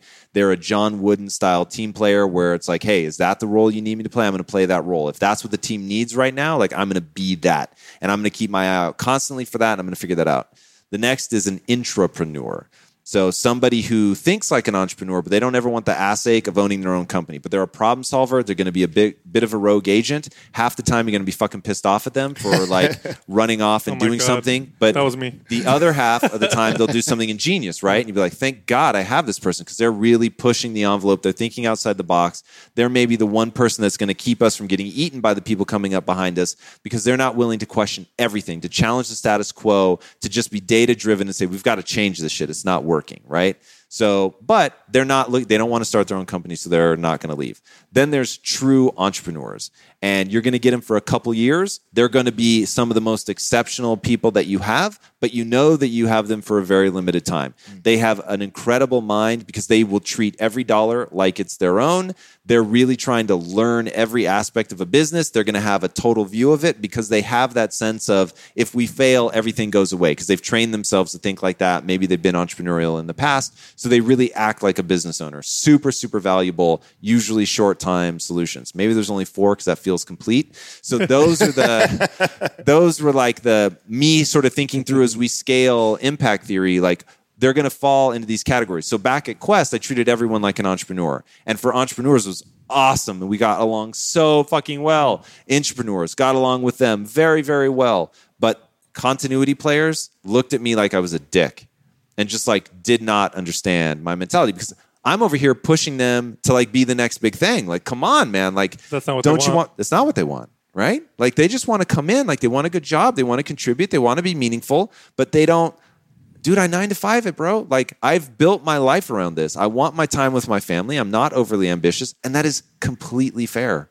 So it's about, and I got this from our CFO, who said there are 2 tracks. I think he was at Johnson & Johnson. Anyway, it was one of the big companies. And he said that they force people to choose a path. And you're either up or out or continuity. I think it was that. It's like you either get promoted or you get asked to leave the company. I was like, you actually say that to people. Do you want to be on the up or out track or do you want to be continuity? He's like, yes. It's like, it's actually pretty dope to think that about. is, man. Mm-hmm. Like, cut through all the bullshit. Right? Like, straight who are transparency. you? Decide. If you're not moving up, you're probably moving out. Yeah. moving out. Yeah. And so I was like, wait. So if you're a continuity player, Stairs you or don't exit, actually yeah. put pressure on them to go up. No, they're a continuity player. That reminds, is it the E-Myth Revisited? Have you read that? Yeah, Michael great Gerber. book. Didn't they get into some of that in there? I think that's part of that. I don't know. That you reminded me of something. Technician, It's been a yeah. long time. I don't remember him what language he used, but that I think sounds he was right. a technician, yeah. Entrepreneur. So Well, when you're hiring for positions, then do you look at the position and what you want out of it and say, okay, I want this is a position for an entrepreneur or an entrepreneur or a continuity or is that part of your process now? I'll say like 70% of your hires will fall into a really clear bucket, and then 30% it's like who's the person, like an assembly line person. You're basically either you want to pay your dues and get off the line, or you're going to be there forever. And there's not much in between. So that one is you're going to find a lot of continuity players on a manufacturing line or something like that. But then other roles, it's like, hey, what do you want to be in marketing forever? And like that's where you're at. You just really, really like the creative process. So you could be either a linchpin or a continuity player there, or an entrepreneur. And I know, well, you're just going to crush it for 2 years, and then that's it. And your intrapreneurs, you probably move them around, right? They're the division head that, well, maybe the division works and they run that forever, or maybe that division doesn't work and you point them at something else. And but usually intrapreneurs over time will get frustrated and leave, just because as a company gets big, I should say, because that's what they hate. They hate bureaucracy. They hate sloth. They need to be given like a skunk works type project where they can go be a risk taker, really try things, move fast, be nimble, feel their personality. And that's why they're like an entrepreneur, but not quite. Yeah, they just some people don't want the ache of big teams. They don't want the ache of, hey, if this all fails, I lose my house. They don't want to have to know where their next paycheck is coming from. Wow. Can you talk about some of the up and coming talent you have coming up or ideas, or are you unable to talk about? No, I mean, I can talk about anything. So right now we're not expanding the staff much. Right now our big focus is on doing there is a word. No, we're intern. Wow. We've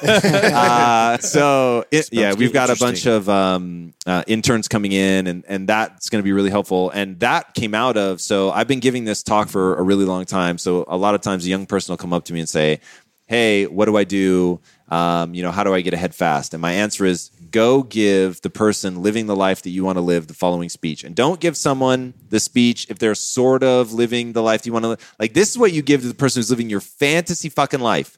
You go to them and say, I'm going to work harder and smarter than anyone you've ever met before. And I'm going to do it for free for 90 days. If at the end of the 90 days, you feel that I've added so much value that you'd rather pay me than lose me, then I'll stay on. If not, at least we had, the time together. All I ask in exchange is knowledge and connections. And I said, that's how you do it. And then in those 90 days, you better blind them with performance. Like, don't fucking come in and be good. Like, this is the standing outside in the rain for 4 days, like Fight Club, Project Mayhem. I'm in it for everything. Whatever you need me to do, I'm in. Like, if you do that, anticipate their needs, like really, really crush it. Like, you have to turn off your ego to pull this off. But at the end of the 90 days, if you smash everything they ask you to do, whether it's go take my dogs for a walk, or it's like go write this, really important piece of content that we need for the website, and you crush them both, or hey, I need you to go deal with this vendor who's fucking us over on our delivery of t-shirts, and you make that problem go away, and you're doing it all for free.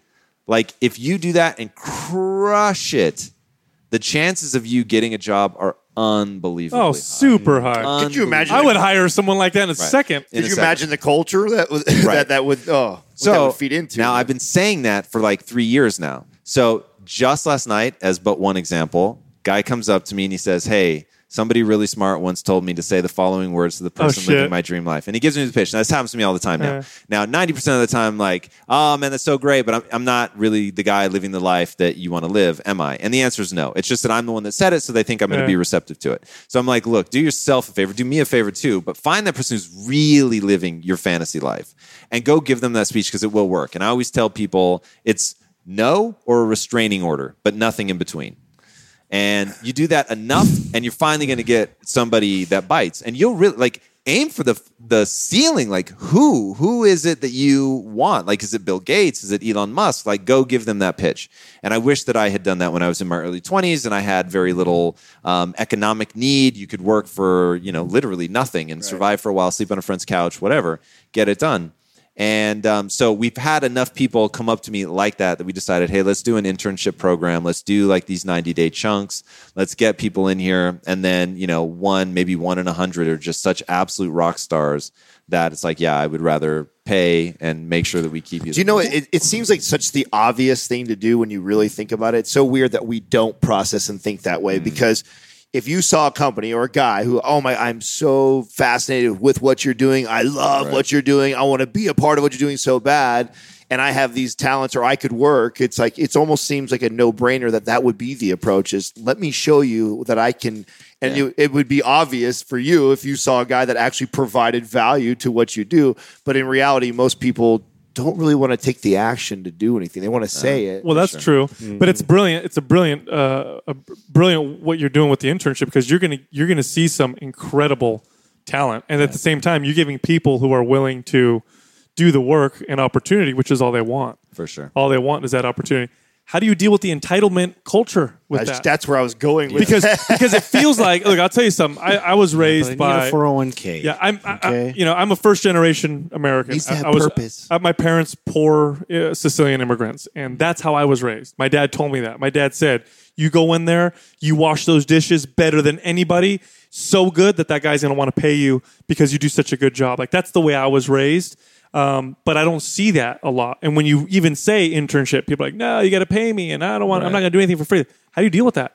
Yeah, so I've been on two sides of this equation. One where I'm in a company and it has structure and it has HR people who say that I'm crazy and that legally I can't do what I want to do and all this stuff, which, by the way, anybody out there listening to this right now, when somebody tells you that, I want you to look them in the face and say, I'm very, very grateful for your advice, and I'm honored to have you on this team, but bitch, you thought. And I'm going to do whatever the fuck I want to do, and whatever wording, verbiage, whatever we have to call this role to not pay them for whatever period of time, like call it that. Because I can't tell you how many times people told me you can only do it if they get college credit.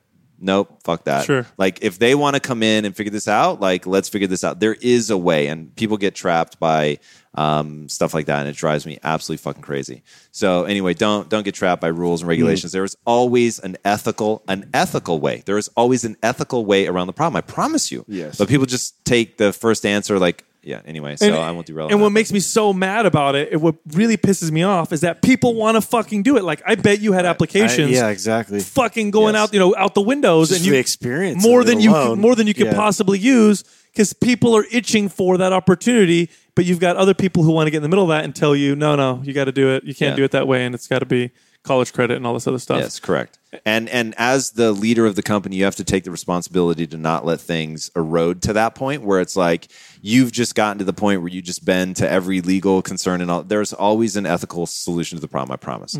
So, but in that system where I was part of a bigger company and people weren't necessarily dealing with me now, and it sort of becomes, it's once or twice removed from sort of the heart of the ethos of the company.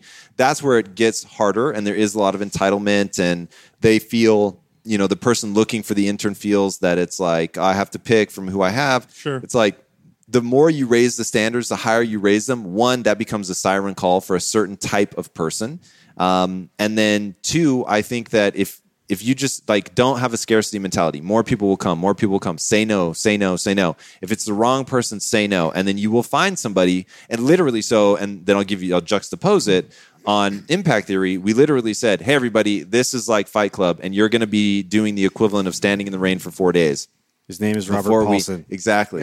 Before we let you inside. Yeah. And if you're prepared to deal with that, then you're our kind of intern. If you're not, then we're just not right for you. And I want this to be right for you. But we're going to give you an obscene amount of value. I'm going to make sure by the end of the internship that I've delivered more value to you than you've delivered to me. That's my promise.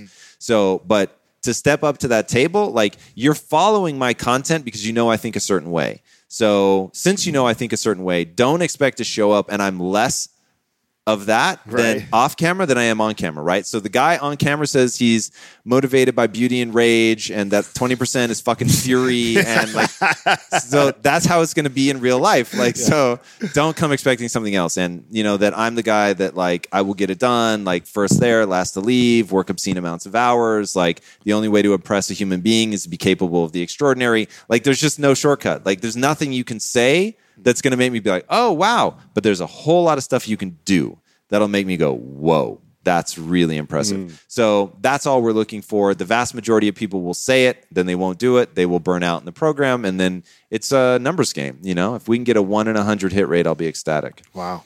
That's awesome. Are you guys in the phase right now with Impact Theory where you're currently just building your audience, just building a massive audience? Yeah, we're doing really all three things at once. So we're building the audience, and then we've had the very good fortune because of how visible the show is. People bring companies to us with frequency, and that's getting pretty exciting. So we're beginning to incubate some companies, and then on the content side, we're now just beginning. We've started taking meetings with the studios. That would be awesome if we could leapfrog and get the rights to something that they're already doing. You know, and I've talked about that. Underserved properties that I think thematically, ideologically are aligned with Impact Theory, where we could take it, show the merchandising model, prove it out, probably through comic books, all user submitted. And really work that out. So we're just now beginning to request that the community send in original ideas because I think it's going to be a very slow burn. But there are a couple things that we're working on. One that we talked about before rolling, I won't mention now, and then a couple of other things that are so early stage, but they could turn into something. So that I think we're probably still, I don't know, 3 to 6 months out from getting really serious about traditional narrative stuff. Because it's such a long-term play. We need a much bigger community to get a lot of submissions. But the community is growing really, really rapidly. And so I was just going to ask you, how fast is your audience growing right now? Oh, he's crazy fast. Crazy. You're doubled already or almost tripled YouTube since the last time that we were together, which was just like, you're a month growing. ago, Very, very fast rate. You know, and I think you didn't really touch too much on it, but I think it's so important. It's something that you do really well. I mean, when you started to post on like YouTube, like consistency, like, I mean, I tell people this all the time, like YouTube is now, if you stop looking at YouTube, like you look at a lot of people look at like a social media thing and more of it like what TV was 20 years ago. And you start thinking of it like a network and your own channel and that stuff, and start looking at yourself, if you're putting yourself on YouTube as a Fox or NBC or something like that, and think about it like that, it'll help you out. And you know, how pissed are you when you come on your favorite show comes on Monday at 7 and next Monday it doesn't? I mean, that's going to piss you off. Like, and if it's shot fuzzy and makes me dizzy watching it, probably not going to watch it. Like, you know, just start thinking that way, the same way you would consume television before in the past at YouTube. You do a very good job of that. It's one of the few channels I feel on YouTube that is already making that transition. I feel like that looks like I'm watching TV almost on there. And you've had a couple videos go viral. Yeah, it's been crazy. Which ones are the ones that went viral? There was that gentleman on there that was talking about the millennials. That one went all over the place. That was nuts. That had over 150 million views. Holy shit, that's 150? Yeah. Damn, it's still crazy. It struck a nerve. It's amazing. Oh yeah, in a big way. And virality is one of those things. Like we joke with people that want us to like consult with them, and we're like, hey, look, first rule of building your social following: just have a massive viral hit. That will take care of so much. No problem, man. So Got the game take it off the plan way. for you. So we were all joking about it, right? So we do, because that one was with Inside Quest, huge. And we said, okay, what do we really need to do to get Impact Theory off the ground? We're like, we need a viral hit. Totally joking, right? And then like episode number 5 goes fucking viral. And we are like laughing. It got 11 million views. We're like, this is crazy. We are now, literally people come to us because they want to go viral. It's so crazy. Oh, man. So, but we're really beginning to sort of break down like, what does a viral hit look like? because there are certain things, and I will tell you, part of it is people have to love it and people have to hate it. Yes, because that video We have that was example. very polarizing. We have that example in our own podcast. If you would ask me, do I think it's like our best podcast? No, not at all. But it was definitely the most polarizing for sure. For sure. Yeah, because There's no doubt in that particular it's clip, still being hated and loved about. You know, like it's caused the most drama, but also the most love. It's has to have that. Yeah, did you guys get a lot of hate for that particular? Of course. Oh, wow. This guy's a fucking idiot. What does he know? Like, what a dick. And then the woman that went viral, her name's Mel Robbins. People literally, she's an idiot. She's an idiot. She's an idiot. Yeah. Oh my God, Mel, you changed my life. This is so amazing. Thank you so much. Like, so it was like, what the fuck? Like, how are these people watching the same person? And I'll never understand why people take the time to like tell somebody that they're an idiot. Just move on. Like, it's such a catastrophic. Is she going to be like reading the comments? Responds. Oh, I'm an idiot. Oh my God, you're right. Wow. So you know what I'll do? So I'll glad fuck you with said somebody that. and actually, Yeah. I'll actually engage those people and tell them that I'll actually break down the reflection of themselves that they're having for having the need to get out there and tell someone they're an idiot. Like that's such you're totally announcing your insecurity to have to go on a social media platform on someone you don't supposedly like, you hate, and actually go out of your way to do that. Yeah, What it's a a lot waste of steps out of your What a day. waste of calories. My favorite is when people comment like unfollow. Like, oh my God. Well, you just lost a follower. Oh shit. Oh my God. No, please. So how far away do you think you guys are from developing your first like narrative story? Or your theme park. Well, when are we going to have a theme park, bro? Yeah, that's the real question, Yes. right? So I'll answer both. So you'll have the first narrative, I think, will come out in comic book form, will come out in the next 6 months for sure. Oh, wow. So Very we've started, cool. we've moving. started Nice. asking people for ideas specifically in the comic book genre. We started talking to comic book artists. So I was just down at the Anaheim Comic Con. And by the way, anybody listening, I'm going to hijack your audience for a minute. Anybody listening, if I have brought value to your life and you can get me into the San Diego Comic Con, you are my hero. Hit me up at Tom Bilyeu. I am hell bent to go. Dude, I want to go with you. Dude. All right, motherfucker. Justin and I are going to the Comic Con. Yes. Now, here's the thing. I used to go every year, and a tragedy struck.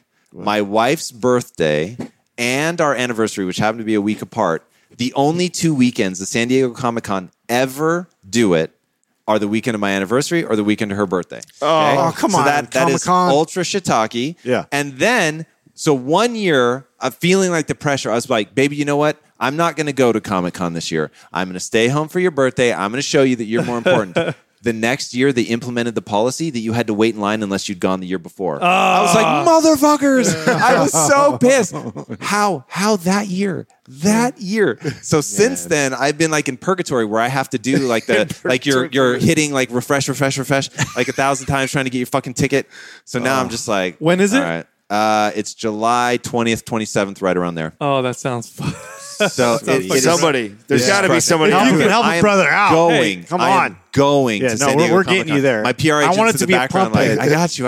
Yeah, if you- Do you really, No. Jennifer? You're on national television right now. Point that camera at her. Point that camera at her. Hey, right here, right now. You're telling me you're getting me into San Diego. Confirmation. Justin wants one too, though. Me? Can you should get go. me No, a- just let Justin go. That's good. That's his thing. I think we Dude. should- Hook You're me my up. hero. Hook a brother Wow. up. Look at that. Oh, This look at is that. an example. So literally, That just happened. Boys and girls, that just happened. I want everyone to hear. Instantaneous. You just have to say shit out loud. Like, literally, say things out loud.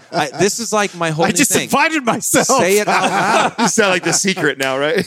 just ask for the check to go in your fucking mailbox. Here's the Goddamn. thing: the secret's bullshit. But Yes. but I'll give it to you in way better words. You don't get laid if you don't ask. This is very true. Right? You don't get laid if you don't ask. So if I don't you know. like, One time I got laid. I was asking. so that's man. Tell people what you're trying to do. You'll be surprised who comes to your aid. Thank you, Jennifer. That's awesome. That is Well, that is- fucking that's awesome, amazing. dude. It's always awesome talking to you. You guys, I have to say, this is so much fun. You guys are the most fun that I ever have doing podcasts. And now I've done it twice, so I can say it. Like, it's so much fun. I listened back to our episode. I was telling you guys this before we started rolling. You can hear we're having fun. Yeah. Like, just in the way, like, we're talking and going back and forth. You guys are a fucking blast. If there's ever anyone that I can help get on the show, I will be the most unendingly positive testimonial for you guys. So let me know. If you want someone to do a channel commercial, let me know. Excellent. Like anything I can do to help. You guys are just awesome. Excellent, brother. Really appreciate it. Love you, man. Thanks for coming on again. Dude, thank you for having me. Great It's been a lot of fun. Listen, go to mindpumpmedia.com. We're still offering 30 days of coaching for free. You can also check us out on Instagram at Mind Pump Radio. You can find my personal page at Mind Pump Sal. Justin is at Mind Pump Justin, and Adam is at Mind Pump Adam. Thank you for listening to Mind Pump. If your goal is to build and shape your body, dramatically improve your health and energy, and maximize your overall performance, check out our discounted RGB Super Bundle at mindpumpmedia.com. The RGB Super Bundle includes MAPS Anabolic, MAPS Performance, and MAPS Aesthetic. 9 months of phased expert exercise programming designed by Sal, Adam, and Justin to systematically transform the way your body looks, feels, and performs. With detailed workout blueprints and over 200 videos, the RGB Super Bundle is like having Sal, Adam, and Justin as your own personal trainers, but at a fraction of the price. The RGB Super Bundle has a full 30-day money-back guarantee, and you can get it now plus other valuable free resources at mindpumpmedia.com. If you enjoy this show, please share the love by leaving us a 5-star rating and review on iTunes and by introducing Mind Pump to your friends and family. We thank you for your support, and until next time, this is Mind Pump.